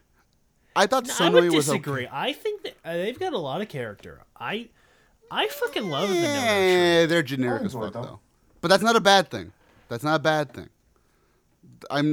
They're kind of around the same level as the Don brothers. They don't have that much, but they're not. It's not a bad thing that they don't. I still mean, like Sonoi. Yeah, from that degree, they're about on the same level as the Don brothers in terms of character. But I I still wouldn't like say they Sonoi. wouldn't have any. No, but they don't. They're at the level of the Don brothers. That's what I'm saying. Yeah. Like I like Sonoi. I like him as a rival to Momotaro. It was really weird how he had a bit of a identity crisis for a second. I don't really get that, but okay. But that was something. I honestly I think I kind of like Sonoza the most just because of I always like the. I don't know why I just have a soft spot for the hard ass editor with a heart of gold. Because I guess that's just because I read a lot of manga, but and that trope comes out way more than you think it does. I don't know. I just kind of like that cliche. His little thing with Haruka was kind of funny. Sononi, there you go. Their names sound the Well, fucking no, because same, here's bro. the thing. They kinda It's a are. name pun. Ichi ni san. Ni-san. No, I get that. It's just they just sound I so wasn't similar. crazy. I knew Well, it. okay, because think of it this way. Well, you're crazy. You are crazy. Well, okay, Phil. It's sonoi, sononi, sonoza, sono yon, or no, sono shi, sono go, sono roku, sono na, and then sono ya. Ichi, ni, san, shi, go, roku, shichi or nana, and then hachi or yatsu. Basically, it's 1 through 8. No, but I think the one who had the least amount going for her to the end was Sononi. I don't mind her though. That's the thing. I don't mind her. It's just she's kind of like Saru in a way, where she's doesn't have as much as the other two. I think.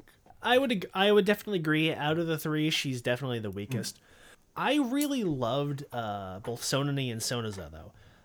Sononi, Even though really, Sonoza really does look like the guy or the character from the Walls Fall Out video.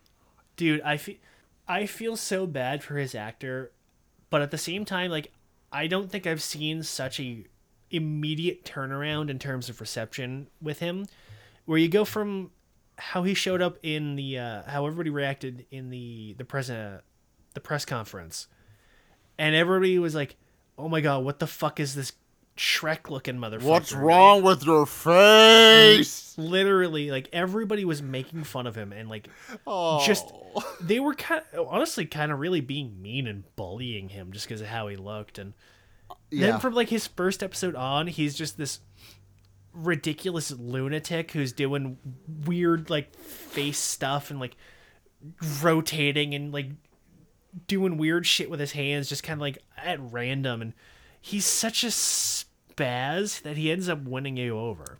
He honestly, yes. I honestly, dude, he's of the three. Even though Sonoi has more, of the three, he's my favorite. Oh, he's absolutely the best of the three. He's got a similar level of I don't give a shit as Tsubasa, where things will happen and then he's just yeah, this is fucking cool, whatever. Or he'll just kind of ingrain himself into the plot because he just kind of feels like it. Again, where he gets upset. So the whole thing with this the Nodo trio is that they don't understand emotions, and their whole thing is that because humanity, they feed on humanity's emotions. Their whole thing is they're trying to better understand them to a degree. So Sona's whole thing is that he's trying to understand humor, and he's trying to understand laughter and sadness and stuff. And so just because of pure coincidence, he finds Haruka's manga, and this leads to him kidnapping Haruka and becoming her editor by force. He doesn't ask, he doesn't offer, he kidnaps her and forces her to start drawing, and he becomes her editor and helps her start improving. Also involving shenanigans where her fated rival, so Haruka's whole thing, I think we mentioned it. Mm-hmm. She got a manga published, and then because she found out about the Noto and the Anani and all that, that led to her being branded as a plagiarist, and that's why she became a Don Brother, is to resolve that problem. So the individual that she is an alleged plagiarist of, who is for some reason a weirdo who never talks, who shows up in a giant bunny mascot costume, Sonoza fucking kidnaps her and forces her into a competition against that person. He just does it. He does not have any motivation to do it. He's just like, I fucking like manga. I want to know what having fun is. I'm going to force you to make manga, and I'm going to become your editor and actually help you learn how to make a better manga. And, like, as, like, a one-off thing, it'd be fucking hilarious. But then he's still her editor later on. Like, they'll come up for a fight, and then he'll mention, like, how's your manga doing? Or, like, he'll make a commentary about her production schedule. Or, like, she'll mention, like, him being her editor. Or, like, whenever she's, like, has her weird psycho gremlin moments, somebody will, like, the fuck is wrong with her? And he'll just make a comment about her work ethic. Or, like, she's got writer's block. She's in a slump. You know, stuff like that.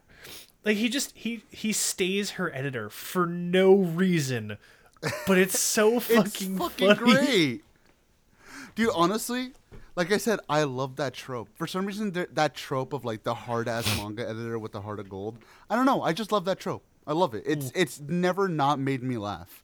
And with this, honestly, it kind of added something to Haruka that I think she needed. She kind of needed that. And the relationship with her and Sonoza, it just works. Absolutely. It just works. I love it. I love their dynamic, and I love Sonoza. But I also really love Sonoi and his rivalry that becomes a possibly romantic relationship, depending on who you ask. It's a bromance, brah. It's a very solid bromance that it never quite gets as gay as O's, which I know is like nothing ever gets as gay as O's. You're asking too much for it to be as gay as O's. It does get really, really gay after Sonoi comes back from the dead. I mean, Momo Itaro's literally inside him. Yes.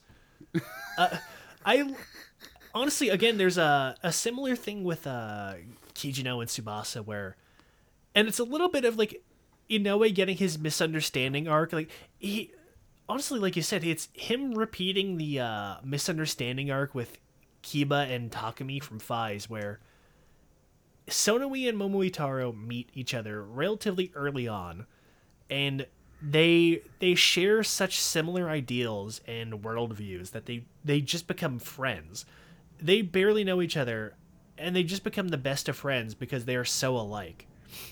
But in their alter egos, they are fated rivals. They are horrible enemies. One has to kill the other, and they cannot coexist.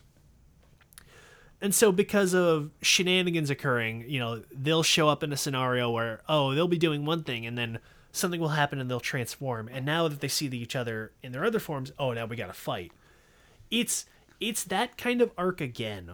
And it's still really entertaining, too, because it's much shorter. It doesn't take up the entire show, so it hits all the best beats quickly, and there's no time for padding, and there's also no time for a third party to come in to fucking ruin it all like a complete jackass. Honestly, Jay, you say that too? I was going to say, you say that, though? Not to disagree with you, but, like, you say that, right? And it's like, it really is, again, like I said, told Chad, it is Inoue's greatest hits, but he's taking literally all the fat out. It's just meat. It's just all the meat of that story. Because he has 50 episodes to play with, he can do these stories as fast as he wants or as slow as he wants. And honestly, it's fucking great. Oh, absolutely. Like the first time, the first like real thing with Sonoi and Taro. I'm gonna just say Taro because I don't know why I can't say Momoi. Taro, like their thing, the first time they do that was really fucking fantastic. Like everything leading up to that moment on the bridge was like, wow, that was fucking great. Like that could have been like a mini movie, honestly. Honestly, for me, it was when they first find out each other's identities. Oh yes. And you get that, like, Sonoi is so legitimately betrayed by this revelation, but he's still dedicated to his goal, and he takes advantage of Taro's weakness of inability to lie to learn his secret weakness so he can capitalize on it and kill him. And I love that, too, because, like, Sonoi is so legitimately guilty over that he took that cheap shot that he's like, I don't remember if he's actively trying to help Momotaro get better, but like he's actively like, I fucking hope he comes back. I feel so fucking guilty. No, he man. helps. He does help. Oh, that's right. He does help. Well, that's the thing, right? Like, I love that fucking fact that it's like you said, he feels guilty. He's like, really? I did that? I had to do that? Really? Fuck no, I'm not going to let that. I'm going to let it end like that. I was like, that's really good. Honestly, when you think about it, outside of them killing humans, the Noto aren't really bad people. No, At least the trio. I mean, The trio are not bad people. the trio specifically, like they'll kill a couple people, sure, and then they definitely manipulate people because that's their whole thing is that they cause havoc because they're trying to figure out what emotions are, and because they're weirdo monsters that causes havoc. Like Sononi's whole thing is that she wants to know what true love is, so she'll like set up blind dates with random sleazy guys, and then just like they'll treat her like shit, so she treats them like shit, and that's how the cycle goes. Yeah, because when you think about it, right, like what they're doing is not out of malice. They just literally don't get it, and they want to, but they're just going about it the wrong way. Like Yeah. literally, if what they did not actually, well, they don't. It doesn't actually kill people. I'll get to that. But if from the shows from It when kinda that does. comes up, if what they did literally did not kill people, they really wouldn't be bad people. They just don't understand what emotions are. No, Like it's interesting, right? Because like besides the last 5 towards the end of the show, the Noto are really not bad people. They just how would I say, like they just don't know like what humans are. Well, basically, they don't understand. like even sorry to Yeah. cut you off there, Chad. I'll let you go in a second. Like even like the rank and file mook ones that we run into, like even they're not particularly evil. Like they're still, feeding on humanity, and they're still trying to get like they'll take advantage of us to throw out the Juto or stuff like that. But, like they're not evil. They're trying to coexist same as us. Yeah, because like you know how they feed off brainwaves. It's like Yeah. technically that's not like, at least to me, that's not gonna hurt anybody. I mean, you're just living off like the emotions and brainwaves of other people. You're not sucking them dry. It's not like the Fanguards who just eat you when you die. You know? No, like They're I know they're the just- comparison in the comparison, like the early episodes is like They Live. Like there's the whole thing with the glasses, and like there's subliminal messaging, and there's these monsters that are disguised as humans. But like even in like They Live, like yeah, they were exploiting humanity for profit and stealing our resources and fucking up our planet just for fucking sheer capital gain. Like here it's more like a symbiotic thing. Like Yeah, exactly. they're just coexisting. like what they're called. Are they actually just called the Anonoi? Anoni. Anoni? Anani. Anoni. Yeah. Whatever. The everlasting gobstoppers. The the mooks, right? Like really, they just kind of live around people. Like they're literally just, hey, we're here. We feed off of the same stuff that the Noto do. We just live, bro. Isn't Kijino's boss literally one of them? Like they only bring that up the one time. No, because he turns into a hit. I Hitotsuki? can't say his name now. Hitotsuki. Hitotsuki. Yeah. Oh yeah, that's right. So he's not one. I think the president was one, wasn't he? I don't remember.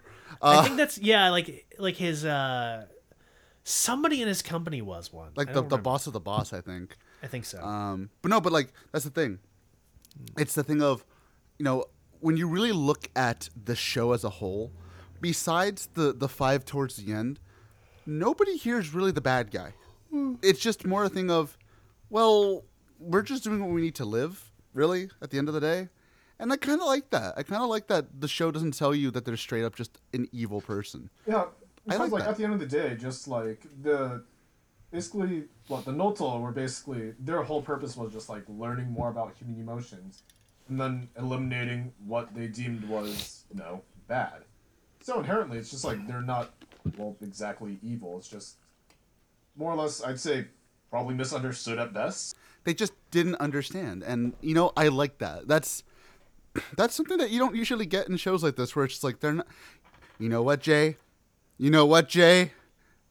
To bring it back a little bit, this is kind of the same problem I had with Kyoryuger with fucking, what was her name? Lovelica? Candelia? What the fuck her name was? Candelilia. Candelilogram? Fucking. You made the same mistake again, like in that one. It was Right? I think it's because Lovelica, Yeah. It's the same thing with that, where it's like, technically she's not a bad guy, because what she's doing is not bad. But this is what happens when a writer who's smart writes this stuff. Yes. They're not bad people. They're not. I like that. I don't know where do we go from here, though? I guess probably the end game to really just kind of talk about what were the Juto, what were the Noto ? And I guess just overall thoughts, perhaps. What are the natto? Yes, the Natto. Nachos. The fermented soybean? Yes. That's the joke. Thank you. Anyways, Jay. Oh, me? Yeah. What? Come on, Jay. Come on. Tell me what the nachos are. Well, nachos are tortilla chips that are usually coated in, obviously are coated in cheese. You don't fucking have nachos without cheese. Wait, You we're could having actually, nachos? but that would be wrong. Sorry, dude. I only either do guac or salsa, man. Nothing else. Did you just say What guac? the fuck is... Salsa all Yeah, the way. I said guac. That's right. I'm doing this just to piss you off. What a guac of shit. What about Anyways. queso? Are you okay with queso? Okay. So, Jay. Queso's okay if it's like real cheese, though. If it's like fakey Velveeta? shit, no. Sorry, guys. I'm get out of my I'm fucking house. lactose intolerant, so I can't eat your nacho. Are you? No, I'm not actually.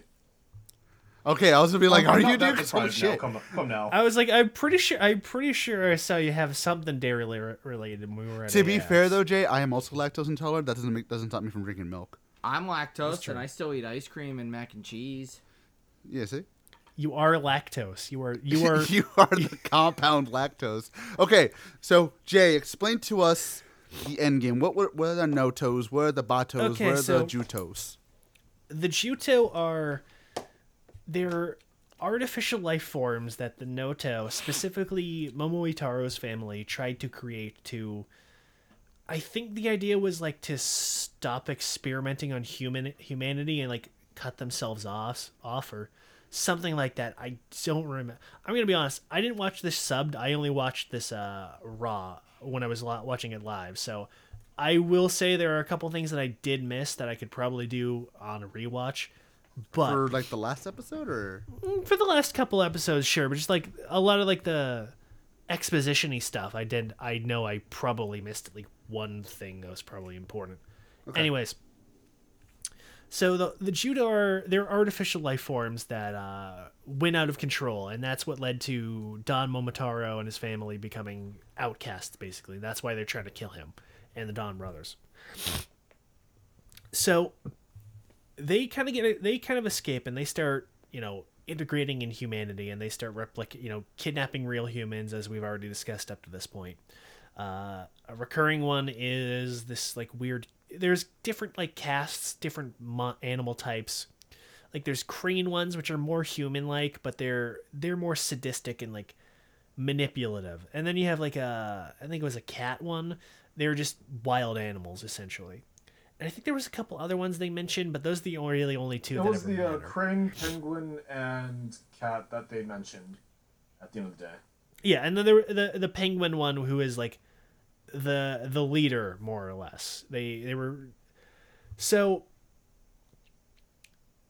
a recurring thing is obviously dealing with them, and we figure like they kind of set up like a heartless nobody thing where like, oh, if you kill one, the other dies unless you do this, but much like the heartless nobody thing, it doesn't fucking matter. Up until the final arc, where, as we have repeatedly said, Jiro is a schizophrenic man, and we find out because the other schizophrenic on the team, Kijino, Jiro shows him a photograph of him and his friends and his girlfriend, and there is nobody else in the photo but Jiro. And Kijino, because he's mentally ill, doesn't really question it beyond, God, he's a fucking loser, which is really funny. To be fair, I think most of us would have that exact same reaction. Or like, you'd probably say, "Well, it makes sense Either why that you or have no calling friends." 911. I wouldn't. I'm used to that kind of stuff personally. It would be either that or calling the fucking police. But that's the funny part, is that like, out of anybody on the team who would have like seen that and raised a fuss or like actually did something about it, Kijino is the one who saw it, and Kijino is a fucking lunatic and doesn't care. But this all builds up to all of the plot lines kind of converge all at once and ultimately succeed in one significant climax. So the climax really starts when Tsubasa ends up becoming a primary part of the team. Around the same time, we have an episode where fucking blank, I forgot the name. The bunny person that I mentioned earlier, Haruka's rival. Naoki. Yes. They are revealed to be Haruka from the future, who has come back in time because of shenanigans to, I don't know if it was like to create a time loop or something. No. She came back. They say this. She came back literally because she wanted to go on a vacation. That's right. Literally all of this bullshit and the manga somehow ending up as the MacGuffin or something is because she just wanted to take a vacation. I don't even know how you start making sense of that. That's way. So her manga, which by sheer coincidence happens to be filled with coded information that sets up the end game arc of the show, that tells them where the judo are hidden and the real identities of everybody and how to, get rid of them for good, basically. Meanwhile, at the same time, the Noto have completed their slide from being like interested in humanity to becoming like more than human, and they start to become good. They start to give up their job as enforcers and become like integrated with humanity. And that leads to a group of new Noto, Sonoshi, Sonogo, and Sonoroku, showing up to replace them and kill them off, essentially, because they're failures and traitors. So that leads to them slowly turning face, even though by that point the Noto trio were already kind of part of the team. They kind of joined the team unofficially around like episode 30 or so, but like they still fight every now and then. So I know this sounds very confusing, but that's because there's a lot of plot lines that all kind of hit each other at once. So coincidentally, around the same time that Tsubasa joins the team, they get this manga from future Haruka, who's created a fucking time loop somehow because she was bored. She's also, some reason, married Shinichi in the future, which everybody is mad about. Which also, as I mentioned, sets up Shinichi's rivalry with Sonoza because he's mad that his not future wife is more interested in Sonoza because they have a working relationship. That's it. That's the entire reason why he hates Sonoza, is because he's friends with Haruka. Anyways. So, because Tsubasa knows about all the secret info with the Juto, because obviously he's the only one in the cast who really has had a reason to learn all of this, he, Momoitaro, and Jiro all set out to Jiro's home because future Haruka's manga points to his home as being the source to where the Juto's secret base is. Which, if I remember correct, I remember correctly, she wasn't the one who freed him from the forest. I think that was Kaito who did that, or It was it No, her? it I was don't remember. future. It was her, future, Haruka. Yeah, with Future. It was her, so it would explain how she knows that. I don't know why she didn't just straight up tell everybody, but fuck it, whatever. Time travel. To be fair, though, there's a lot of stuff in her manga that she should not know about. Yeah. No. Like the one specific one that I remember is the conversation that Sonoe and Tomoe and Momoe Taro had, where they were like talking about the fucking Oh, moon. no. Oh, you're thinking about her one in the finale. No, I'm talking about her shoujo manga, Heartbreak Hero one. Yeah. Not the They're all Dawn the same Brothers one, manga. man. They're not the same one. They're a different manga. It's the one that she You're was not gonna accused pull a of ripping off. Naruto Boruto thing on me, motherfucker. It is specifically different because it is the one that she made as a ripoff of somebody else's manga, not the one based on her own adventures. So it's not a ripoff of a ripoff; it's a ripoff of someone else. Yes. Okay. So what happened? So they go there and they find out that Jiro's adopted father is the Penguin Juto, who was a copy of a member of the Dawn clan. I don't really know why they needed that. That seemed a little redundant, but he's basically been there as the guardian of the judo to keep from completely spilling out and fucking up humanity. But of course, a couple get out. So that resolves Jiro's plotline of his entire friends and family are fake and he's schizophrenic. They break into the judo forest. Taro briefly gets possessed by one, but then he just kind of gets better. And then because he's so fucking great, in combination with the Noto trio finding this magic fucking wheel that resolves them. It's the wheel that we have, Jay. They find the wheel that selects the next episode we talk that's about. called the Wheel of Forgiveness. We have the Wheel of Unforgiveness. Let's be real. So That's we true. literally have the yin and yang. Here. Yes. So basically, they kill all of the Juto immediately and free everybody. and then there really isn't anything left for the show to do up to that point. So then we're wrapping up the shit with Tsubasa and his thing with Natsumi and Miho and Kijino, and then we have the other the Noto still trying to kill everybody. They've decided everybody needs to go. But they suck at it, as they always do. And then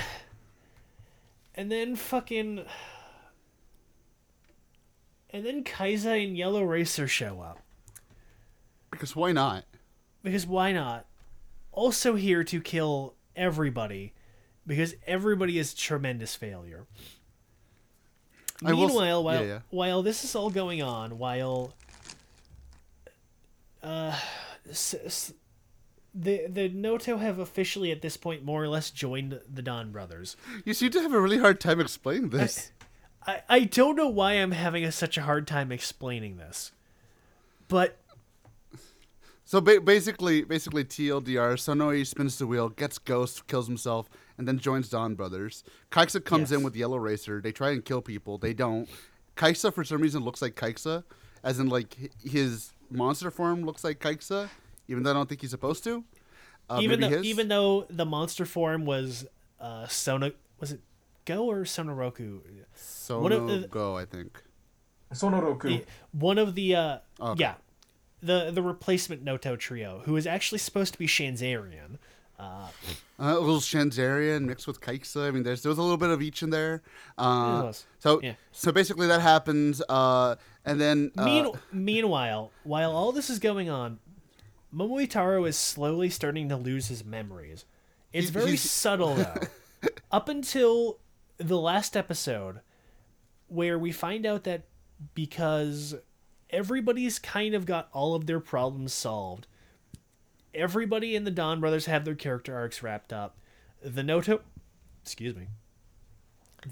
aren't a threat. Jiro is no longer mentally ill, so he's now able to lead the Dawn Brothers. That Momoe Taro is no longer needed. So he is going to be reset and basically set away until they need him again. And at the same time, Kaiza and Yellow Racer show up to, as always, enact Rock's Fall, everyone dies, and kill off the other Noto, the Dawn Brothers, even Don Murasame, even though he doesn't really have any reason to kill him because he doesn't do anything. So the whole finale arc is Momoitaro basically getting his last words with the team of... honestly, it feels like a weird message to the viewer of him going around asking about everybody's experience with the Dawn Brothers. Which I kind of really liked. I really liked that. That was a nice way to end off the show, is everybody kind of sharing their thoughts about the show and how everything went up to that point. It's weirdly self-reflective. Yeah. So, the conclusion to the awful nightmare love triangle, Sononi became absolutely lovey-dovey obsessed with Tsubasa, and that led to her trying to manipulate him to killing his girlfriend's Juto, Mio, because that would get rid of the real one, which he didn't know was going to happen, because everybody else knew, but because he never hung out with the team, he didn't know the rules about the Juto, which led to her dying. But then, because he had a bunch of good boy points stored up, he brought her back, which ended up making him become a fugitive again because of reasons. So then now that he's got his girlfriend back, but he's a fugitive again, and his girlfriend doesn't want to do that because his girlfriend, much like, as we find out, like the judo version Mio was living his girlfriend Natsumi's deepest desire, which was basically to be like a dominating housewife, which is why she hooked up with the absolute beta male that was Kijino. And now that Tsubasa is like his own man and can work on his own and like doesn't need help, she fucking throws him out, especially because like he doesn't really want to tell her, because he's such a slave to avoiding drama. He inadvertently creates a misunderstanding because he doesn't want to explain why he's on the run from the cops. He doesn't tell her anything about the Dawn Brothers or whatever. Which, because his girlfriend remembers what happened when the judo was running around as her, she dumps Tsubasa to hook up with Kijino, which is so genuinely fucked up. I cannot believe that happened. So ultimately what happens is everybody finally teams up. We finally get the big roll call at the end. We did not get we got part of a roll call once, and we finally get a full-on roll call in the finale. Even Don Murasame joins in. Don Murasame finally decides that he's had enough and joins the team as well. And the other Noto are destroyed, save for the original trio. And Momoitaro disappears in the climax. So everybody kind of moves on. Several months pass. Shinichi is doing something. Haruka has created a manga about the Dawn Brothers and her own experience with the Dawn Brothers, which plays into the finale of helping Momoitaro briefly regain his memories to finish up the final battle. She makes a manga about the Dawn Brothers, which becomes a huge success, which leads to Toshiki Inoue himself winning an award for her, which is so fucking funny that he was there. Which it's so weird. It's basically the ending of Saber, where there's a big fucking award ceremony for the main character winning an award, but the award isn't being given to the main character, it's being given to the writer of the show. Except this time it's a good show. I think it's the same fucking boardroom too. It is. Probably, more than likely. It is. You can tell it is, like, just the way that the walls are put and everything. It's like, oh my god, it's the same. Dude, again, it's like Inoue's literally flipping the middle finger off at people at this point.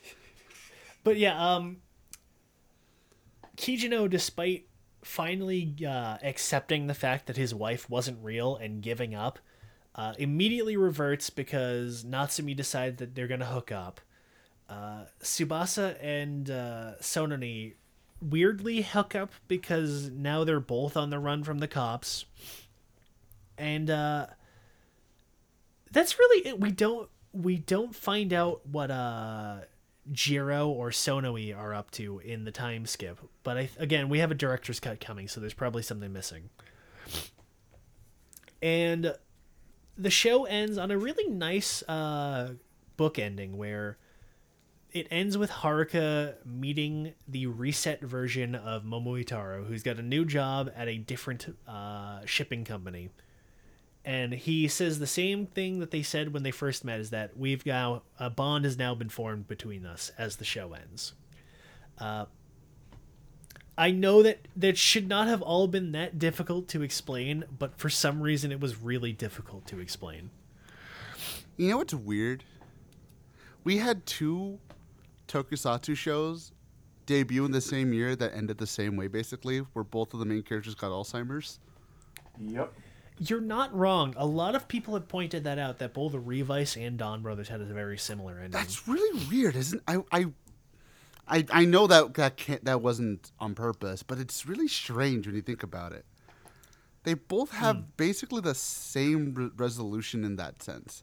I don't know. It's interesting. I mean, obviously they play it off differently, but it's an interesting thing to think about.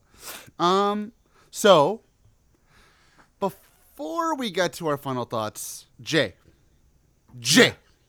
Yeah. tell us what boy. changed. What changed? What Well, did not I come only- to fruition? I only know about 1 or 2 things that I know were changed midway through the show. The big one that I think a lot of people learned was that the Noto were originally going to be killed off. When Sonoi died, the first no, he only died the once, yeah.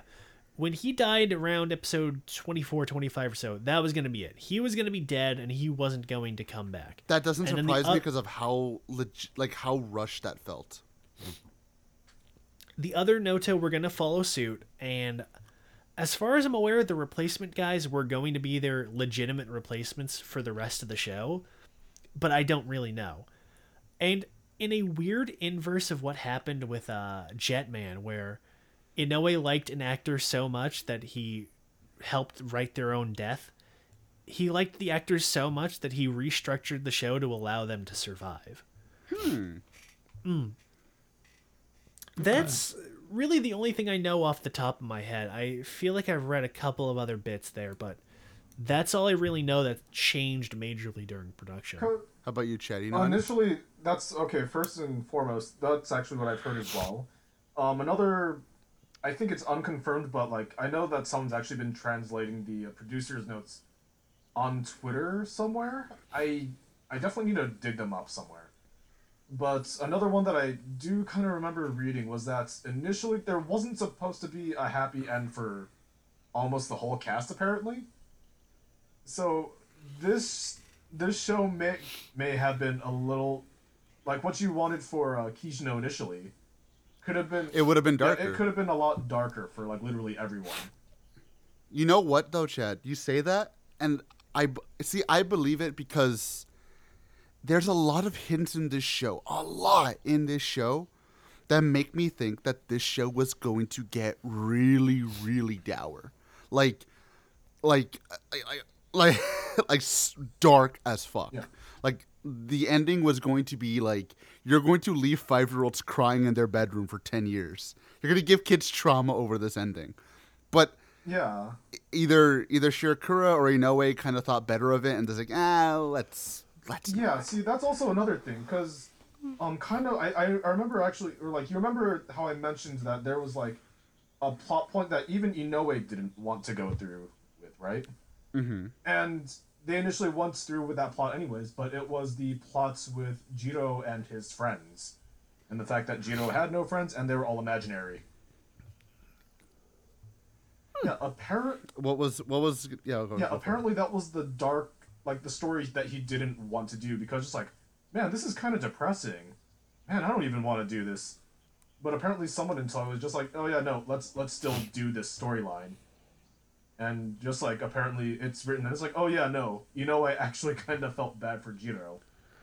So, it kind of makes you wonder, just like, then in that case, if he was so against that, what initially changed, or like what was, like, I don't know, why was he so against that in particular versus other There was things? probably going to be something even worse than just him, than just the people not actually existing.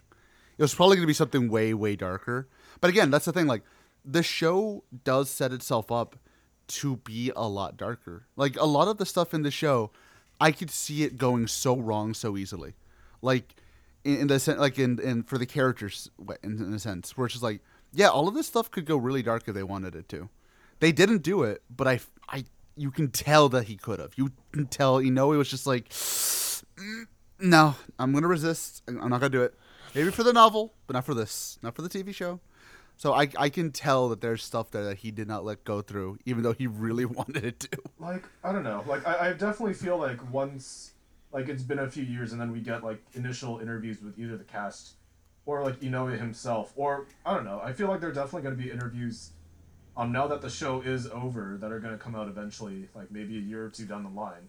That's going to have more insights as to, like, what were some of the original intentions of the show versus, like, what was initially planned and what was initially canceled or whatever. Here's a question for you guys then, right? All three of you.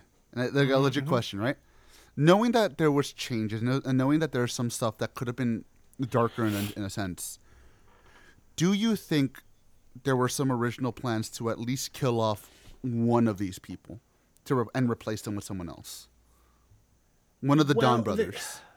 The show already sets up the fact that, one, there have been multiple Don brothers in the past, and two, that there will always be a Don brothers. Like, there's an episode where Haruka leaves. She cashes in her good boy points, and she I fucking like how you call quits. them that. Oh, they pretty And much what else? I know, but it's just they're her good boy points. But she cashes out and leaves, which results in somebody else's life getting fucked up and making them have to become a Don brother, inversely making her life better. Fun fact And at about the that same time- episode. Sorry, go on. Sorry. No, you go ahead. I was going to say, fun fact: the actress who took over Haruka's role, the actress who played the character, she was originally supposed to get the role, but she didn't make the cut. Interesting. Yeah, so And I like- now I she'll like when that never have happens. another role again. Go on, Jay. And then there's the later episode where the fucking ramen episode where we suddenly reveal that, oh yeah, this guy was the previous Blue. There have been other Don brother teams. This guy used to be Saru brother. Like, I think, because the show sets that up, I think, yes, there probably was a plan to permanently replace one of the Don brothers, at the very least one of them. I think so. I know that they probably never would have, because that obviously contract-wise that gets really messy. But I feel like there was definitely a consideration for it. Because, you know why, Jay? This is why I think it is. It would have cleaned up the Kijino story much better if instead of him going full crazy, he just died. Because you wouldn't have that love triangle. You know what Well, I mean? yeah. I honestly think Kijino was going to die. I sincerely think that because he had so many flags like popping up towards like the middle half. I'm like, you're meant to die. I don't know. There was just something like nobody else but Kijino felt like he was going to be like to bite Well, it. I mean, let's also think of it this way. Like, I mean, he also did get taken out by Sonoshi during, I think what? It was initially when Taro initially became a Juto, or like that episode. Because just like, I think if that's the case, like, a lot of the people that were like initially executed by the Noto initially, that became Hitotsuki. I remember everyone saying just like, oh my gosh, they actually literally killed someone off, like on the first episode. I mean, granted, it's like a civilian, but like they actually literally did kill someone. And I think that could have been like the original plans of just like, yeah, no, they're not in like a respawn area, but like, no, these are like 120% cadaverifically dead.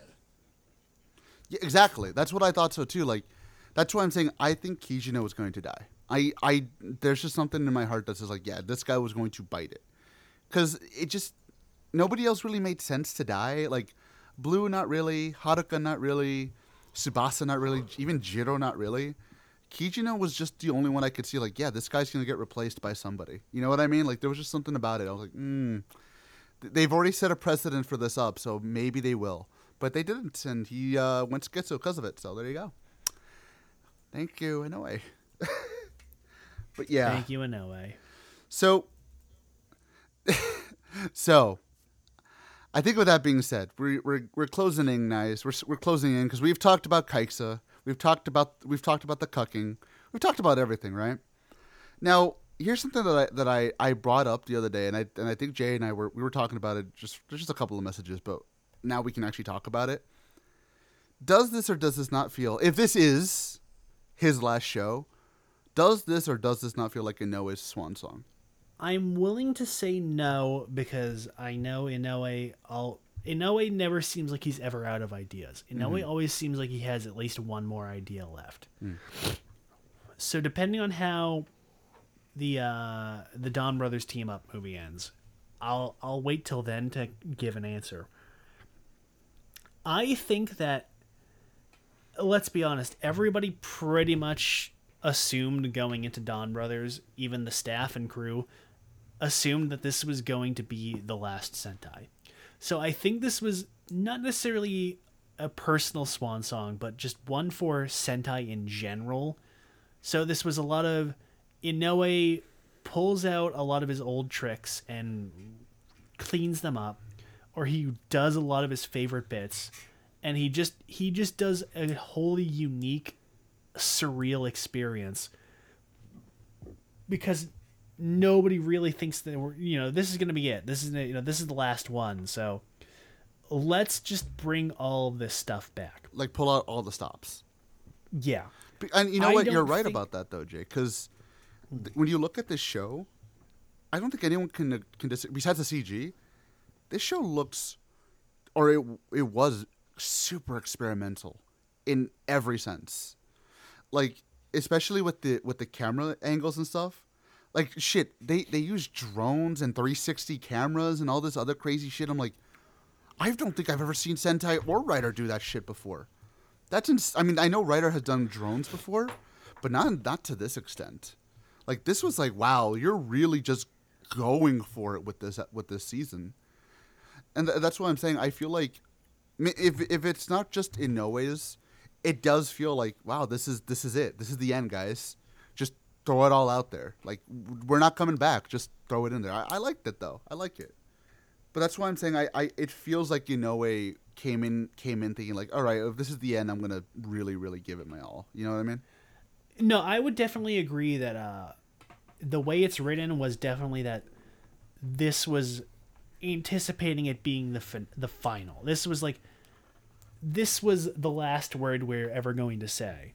I don't think it's one personally for Inoue and his career. It might be Inoue personally for Sentai or Tokusatsu in general.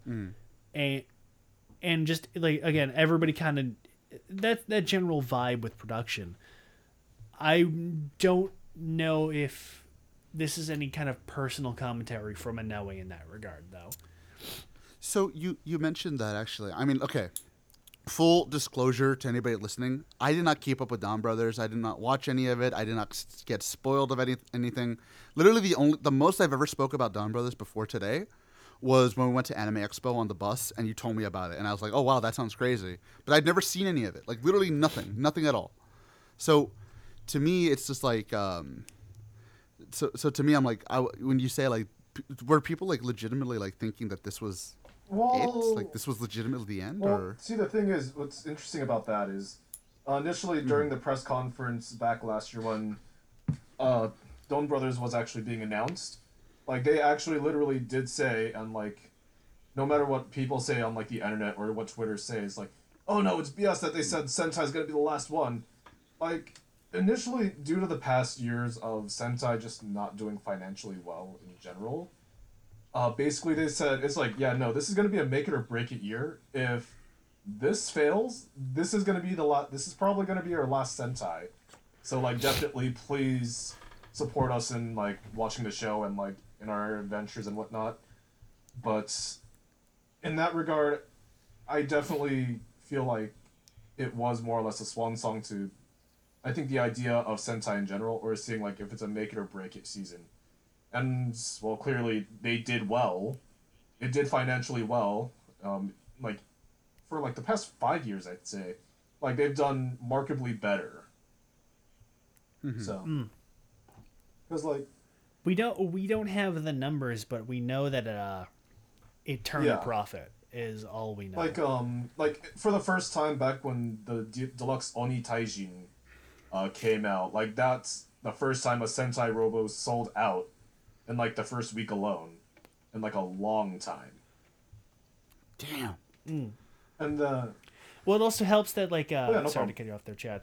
It also helps that Danoi Taijin was like a real toy that actually had posability and toy features and wasn't like a big hump of plastic. And I mean, when you've got Masami Obari saying this shit looks tight as fuck, I mean, that's all you need to know about your robot toy. Because I mean, let's be honest though, Jay. The last like, what I know I'm gonna get flack for this, but like even the last 10 years of Sentai, all of the fucking mechas are just like, oh, this is just a Lego brick. It's just a big Lego brick. Well, the problem is they also have it based around the gimmick, the limitations of the gimmick. No, that- I know. I'm just saying that it's like they just all look like Lego bricks. You know what I mean? Yeah, I know what you. Honestly, I know what you mean. It's like as you much- know what it looks like, Phil. Have you? I know you've done this because I did it too. You ever make like robots out of your toy cars? That's what that's what they look like. Yeah. There's no kinda. posability there. There really isn't.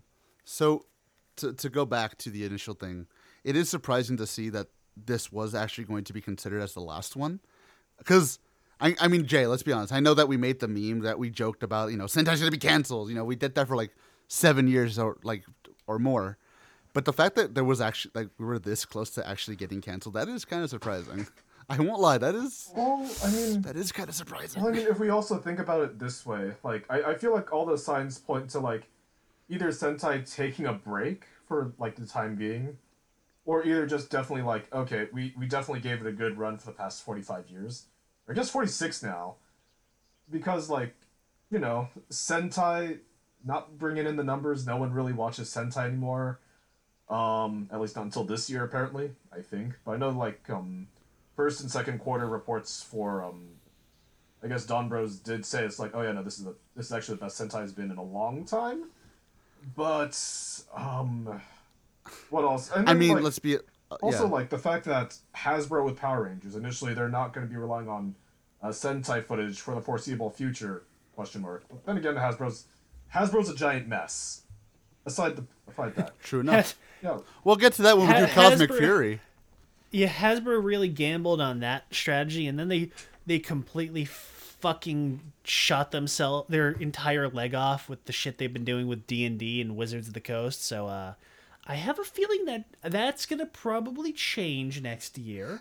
So Again, we'll get to that when we do Cosmic Fury. We'll see the Q Ranger suits then. Anyways, But like no, like if No, you we also won't. think about it, like oh, you're right. We're gonna go back and they're gonna do fucking 5-man. well, okay, let's also think about it this way. The suits, especially for Don Brothers, well, even more than Shinkenger, because like it was, Power Ranger Samurai. Oh, was 100%. assumedly too Japanese for American audiences, but hey, they did it anyways, so that's neither here nor there. Yeah, the story of Momotaro is gonna go over the kid's Well, head. Yeah, Well, but yeah, not even that, though.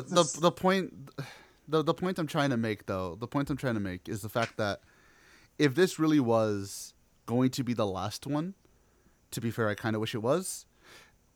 I think that Sentai would have been perfectly fine just ending here. I think it would did- have. It kind of did, because I'll say this.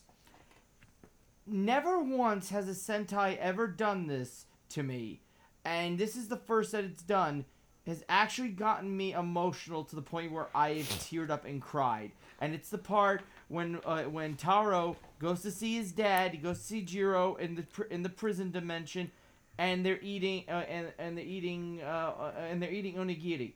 It felt so final. Like they weren't saying goodbye as in like this was like an ending. This was like goodbye as though somebody's about to die. like this is like their last meal.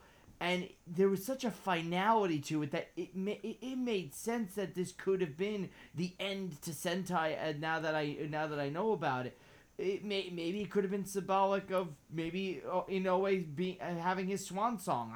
I don't know, but there was a finality to it that I don't know. It was just very sad, if that makes sense.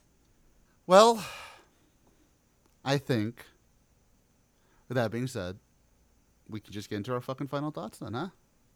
I think we've kind of gone through it. We've kind of gone through everything I think we wanted to talk about, unless Jay, Chad, you got something else? Dawn Brothers is the worst. I hate it. This year never happened. Well, hey. Well, it's nice knowing you guys, and a connection has been made. All right, well then, Chad, you're first then. Damn it. Damn it all. Yes. Don Tomotaro. There we go. Yes. I shall lead the charge, my companions. My compadres. My amigos. My Tomodachis. My, I don't know. Anyways. We get it. Don't. I have to say friends and companions in many different languages. My nakama. And anyways, actually getting to my final thoughts.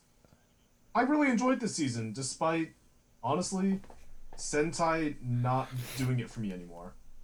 I think overall, as this had potential of being the potential last Sentai for a long time until Ano eventually does Shin Go Ranger, or someone does that. Who even knows anymore? Or frankly, it's probably going to happen. Who knows? I think just overall, with that idea in mind, they definitely put their biggest and strongest step forward. And I think that's, with both this, or both the experimental nature of both Zenkaiger and also Don Brothers, going forward, it's going to set a new precedent for Sentai, but I think the real question is that since Don Brothers did so well as it did, what's it gonna mean for Sentai going forward? Because it's like what we've all said. This is peak Sentai. We can pack it up and go home. But I think as a show, though, I liked it. I really enjoyed it from week to week.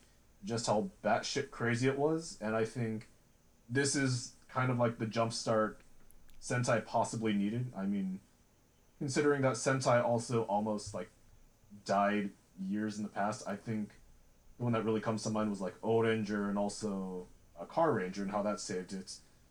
I hope Sentai from here on out has a brighter future going forward in terms of just the stories they want to tell and ideas they want to kind of execute. But I don't think Sentai going forward can reach these levels as it did here. I mean, maybe the closest it was probably Shinkenger, Kiramager, or Gokaiger, frankly, but I don't think anything within recent times going forward is going to reach the levels of Dawn Brothers. So, yeah. Who's next? Phil! Alright, so I binged this show for the past 2 weeks, and it has been probably the most fun I've had with Sentai in a long, long time. Well, I shouldn't say a long time, because I liked Kiramager. Kiramager was alright, but this actually made me want to keep watching the show. To a point where I just wanted to watch more and more of it. What piqued my interest was the fact that I bought Oni Taijin and what's the second mech called? Well, I bought those before I had bought those before I even watched the show. That's how interested I was in it. And when I finally watched it, I fell in love with it. It really is. It doesn't have the most complex characters. It doesn't have the most complex of stories. But you know what? It has a story. It has enjoyable characters. It's a fun, bonkers, balls to the wall ride that that I can now tell people, oh, what about, do you have a show to suggest? It's like, well, I would suggest Dawn Brothers, but I don't know if you're ready for it yet. Why not? Oh, you're not ready. You're not ready. It's a lot of fun. I like the stuff. I love the show. I need more of it. I'm so sad that it's over. And please, Bandai, please make make memorial versions of Jiro stuff, and we'll be good. And if Toshiki Inoue is ever listening to this, I owe you 5 drinks for this show. Jay. Honestly, you guys kind of you and Chad made a very good point about it. Is that I kind of wish this was the last Sentai. It's all the characters are all fucking ridiculous and wonderful. The show itself is such a. We didn't even touch on the fact that like they do a pseudo Gokaiger thing where they can turn into the other characters and like the monsters are all themed up. Oh my gosh, that's true. Mostly because it doesn't matter. Mostly because in traditional Inoue fashion, he doesn't give a shit about the toys.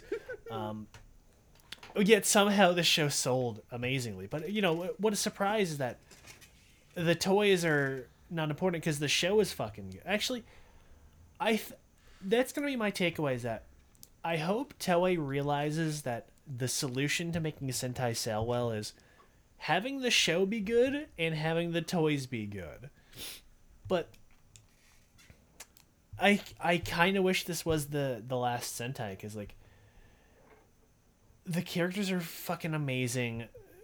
The suits are amazing, even though they're like half CG. Even everything about this show is just amazing. It's the most completely insane, deranged, nonsense show you'll ever watch. It is on a completely different level. The jokes of it being a mass hallucination are not even wrong. Because it really was just like, it's the kind of thing that you have to watch with other people. Like watching it week by week is not the same experience. Even like doing it like AJ did, it's not the same experience because like you have no idea what you're getting into. Doing it fresh, you don't know. But fuck was I about to say? No, so I would say it's gonna be the best fucking like in terms of quality level. Yeah, there are definitely better made Sentai. Like, there are definitely like areas where I could say, yeah, this is particularly weak on like an objective level. But like everything about Dawn Brothers on every level combined is just so fucking batshit crazy that like it really doesn't matter what comes next. Like that's kind of the general consensus that a lot of my friends and I had. Like even before they had announced the copyright for the next season, like the second we knew we were getting another Sentai, everybody's reaction was like, it doesn't matter. This show could be the most absolutely amazing show. Like we could literally have Dekaranger, like Dekaranger as it was made back then, come out again now, 100% identical after Dawn Brothers, and it wouldn't matter because Dawn Brothers is just, it's that fucking amazing that it's kind of destroyed Sentai. Like there's no way you can go anywhere beyond it after Dawn Brothers. It's nothing compares. I can't even explain it. I can't even really properly explain it, but Dawn Brothers is on an entirely another level, and I couldn't even tell you a single thing that happens. Like, on an episode-to-episode by basis, I couldn't tell you anything that particularly happens in this show. I watched every episode, and that's why it's so fucking amazing. Before I give my final thoughts, so Jay, I'm going to be really unfair to you, and I know I am, but I'm going to do it anyways. This or Dekaranger, right now. Fuck. Gun to your head. Puppy over the bridge. Which is it? Fuck. God damn it. Too late. Deca Ranger still. Oh, really? Oh. Look, it's Psychic Lover. Okay. Okay. So, let me give my final thoughts then. All right. I'm gonna get a little artsy fartsy with this explanation, and I'm okay with it. I don't give a fuck. So, everyone who's watched or listened to our show for any extended amount of time know I have no fucking love lost for Sentai. I haven't liked Sentai really for years. Most of the Sentai we've done on this show have not actually been that good. In fact, I can only say there's 2 good Sentai we've ever done. Like, legitimately good. That's Deca Ranger and Kira Major. But, with that being said, Dawn Brothers, in my eyes, it isn't a good Sentai show because putting it in the vacuum of Sentai would be a disservice to it. It's a good tokusatsu show. In fact, this is the kind of shit, dude, legitimately, that I think about when I think why I like tokusatsu. It's in the same breath as shit like Blade and Agito. You know, like, shit like this is the stuff that I'm like, yeah, this is why I like this, and this is why I'm never going to stop fucking watching it. And like Jay said, yeah, there are things in this show, objectively, that are stupid and bad. But, and again, this is where I get a little artsy. This show, to me, is kind of like a home-cooked meal. Yeah, no, it's not Gordon Ramsay. No, it's not going to be a 5-star Michelin restaurant. Fuck no, it's not. Of course it's not. But it's those little imperfections. It's that little bit of too much salt, or maybe it's a little too oily. Maybe it's this, maybe it's that. But you know what? You can't not say that this was made with anything else but all of their love. And this is a love letter to Sentai. This is a love letter from a guy who started his career really with Sentai. And if anything, this just goes to show that Inoue isn't a fucking idiot. Yeah, we make fun of him. Yeah, he's a crackhead, blah, blah, blah, blah, blah, blah, blah. But he's not an idiot. He knows how to write shows. And in my eyes, he may have started his career with arguably the best Sentai. But if this is the end for Inoue and Tokusatsu, he ended his career on an even better one. Because this is a great show. This is one of those shows that, like, again, it's like Agito, it's like Blade. Fuck, I'll even go one step further. It's like Kuga, where I'll like, you know what? If you want to start watching something, you know what? Fuck it, start with this. I know that starting with Dawn Brothers might seem insane, but fuck it, why not start you with one of the best, right? And I gotta be honest, like, this is the best Sentai I've ever seen. Like, of all the ones that we've seen and all the ones that I've seen on my own, this is the best Sentai that I've ever seen, bar none. And like Jay said, like I said, like Phil said, like Chad said, if next year or this year we didn't get another Sentai, I would have been perfectly fine with it. If this was the last one we ever got, I'd be okay. This is I'm fine. You know what? This is, for all intents and purposes, a series finale. This is the series finale that some series finales wishes it could be. This is the last season that some last seasons wish it could be. You know, this is just amazing. It's a great fucking show. Is it flawless? No. Is it perfect? Tell me one thing that is. This is just great. I love this show. Honestly, this is going to be one of the only Sentai, really, that I can say I'm going to go back to watch again. I'm going to tell my friends to go watch it. I love it. I absolutely fucking love this goddamn show. So, Inoue, like Phil said, you are an insane sumbitch, but I owe you a couple of drinks, because holy fucking shit, man. You know what, Jay, we may have shat all over him with Kiva, but that was like 50 fucking years ago. We got fucking Dawn Brothers now, man. We got Dawn Brothers now. And you know what? He deserved it for Kiva, but he deserves Dawn Brothers even more. You know what, dude? It's funny, though, because like I said, Jay, that's what I'm saying. Like, this show, it shows, I know, I said show twice. It shows that, yeah, Inoue, he can make some fuck-ups. And unfortunately, a lot of the Tokusatsu fan base, the modern ones, the little babies coming in, they all think that Toshiki Inoue is a crackhead who writes rape fantasies. But this show shows that, no, there's a reason why this guy is still in business. There's a reason why this guy is still writing to this day. And that's because when the chips are fucking down and he is motivated to do so, this man can make some fucking good shit. He can make some good fucking shit. And man, again, if this really is the last time he writes for anything tokusatsu based, which would be sad because I wish he would have come back for one more Kamen Rider. But if this really is his swan song in terms of like tokusatsu, man, you know what, dude? You get your flowers for that. Also, you're a fucking Chad for putting yourself in the fucking show. I'm not gonna lie, that caught me really off guard. You know what I would love to see him do? If I don't know if we're ever gonna get it. I'd love to see him do a Garo series. I'm surprised he did. He did. Wait, he did? He did? Oh, that's right. Well, he did an episode of Makai Senki. But Which one was that one? it was the gambling one. Oh, You know, that the one was that fucking had great. Koei Murakami in it. That one was great though. Ah. But you know what? I think you know what Phil means. He means like an entire show. Like a whole series, yeah. I mean, it's only 12 episodes usually. I mean, It's not like they're like 50 episodes. oh no, it's also just occurring to me now. This Sentai season did not feel like a Sentai season, despite being Sentai-ish. No, it didn't. You know what, dude? I was remiss to say it, but you know what this kind of felt like? This felt like a kiddie version of Shogeki go Raigan.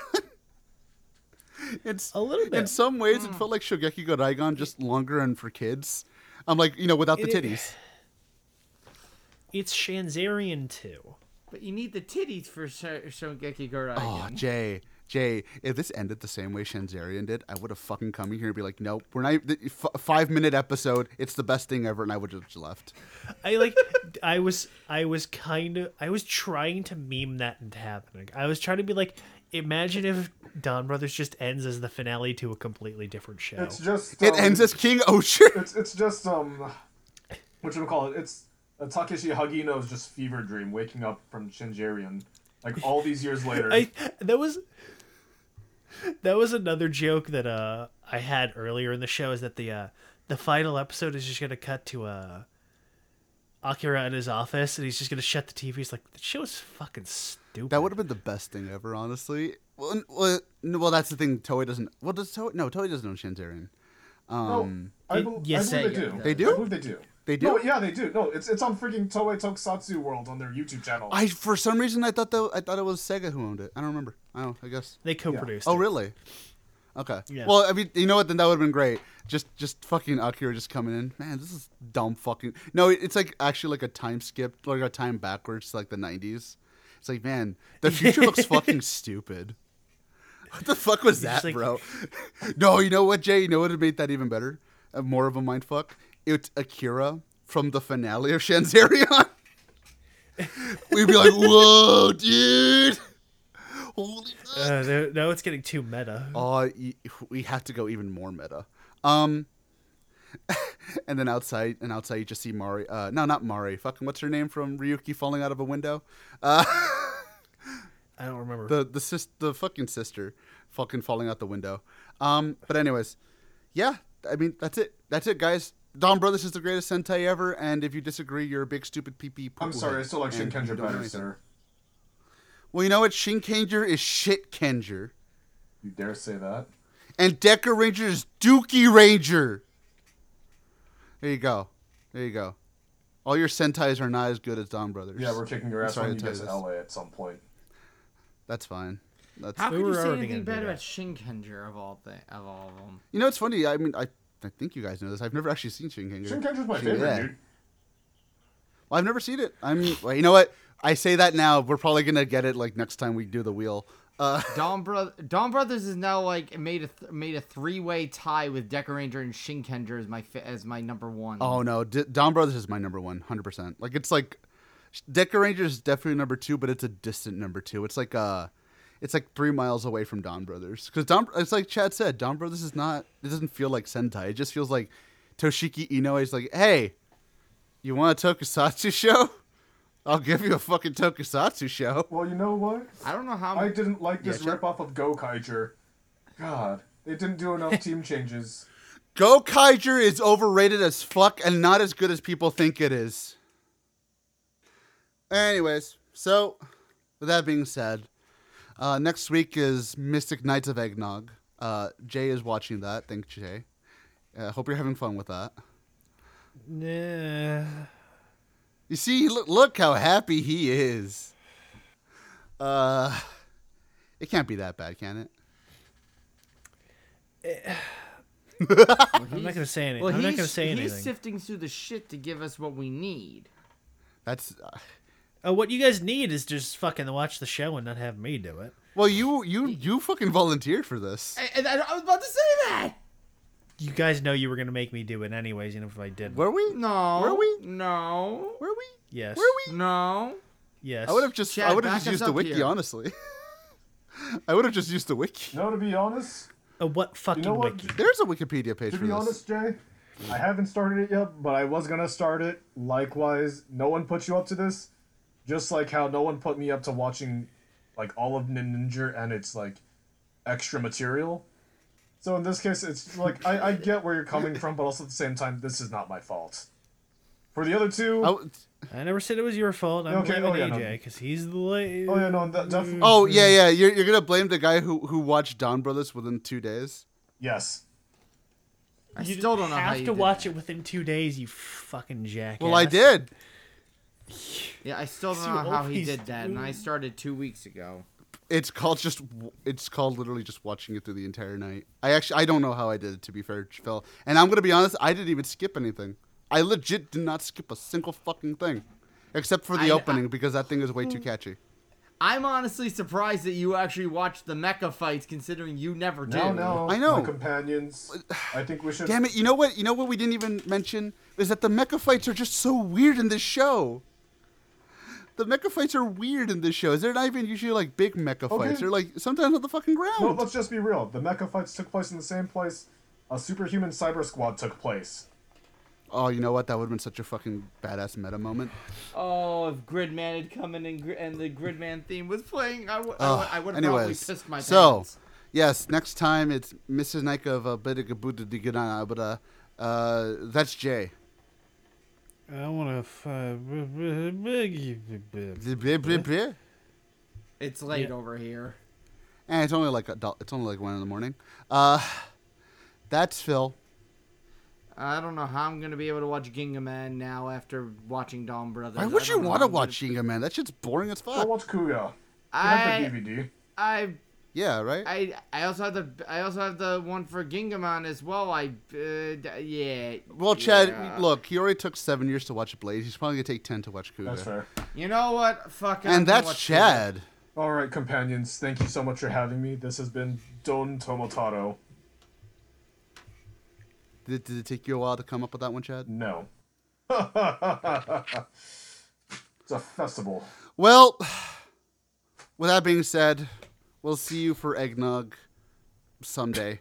Bye. See you.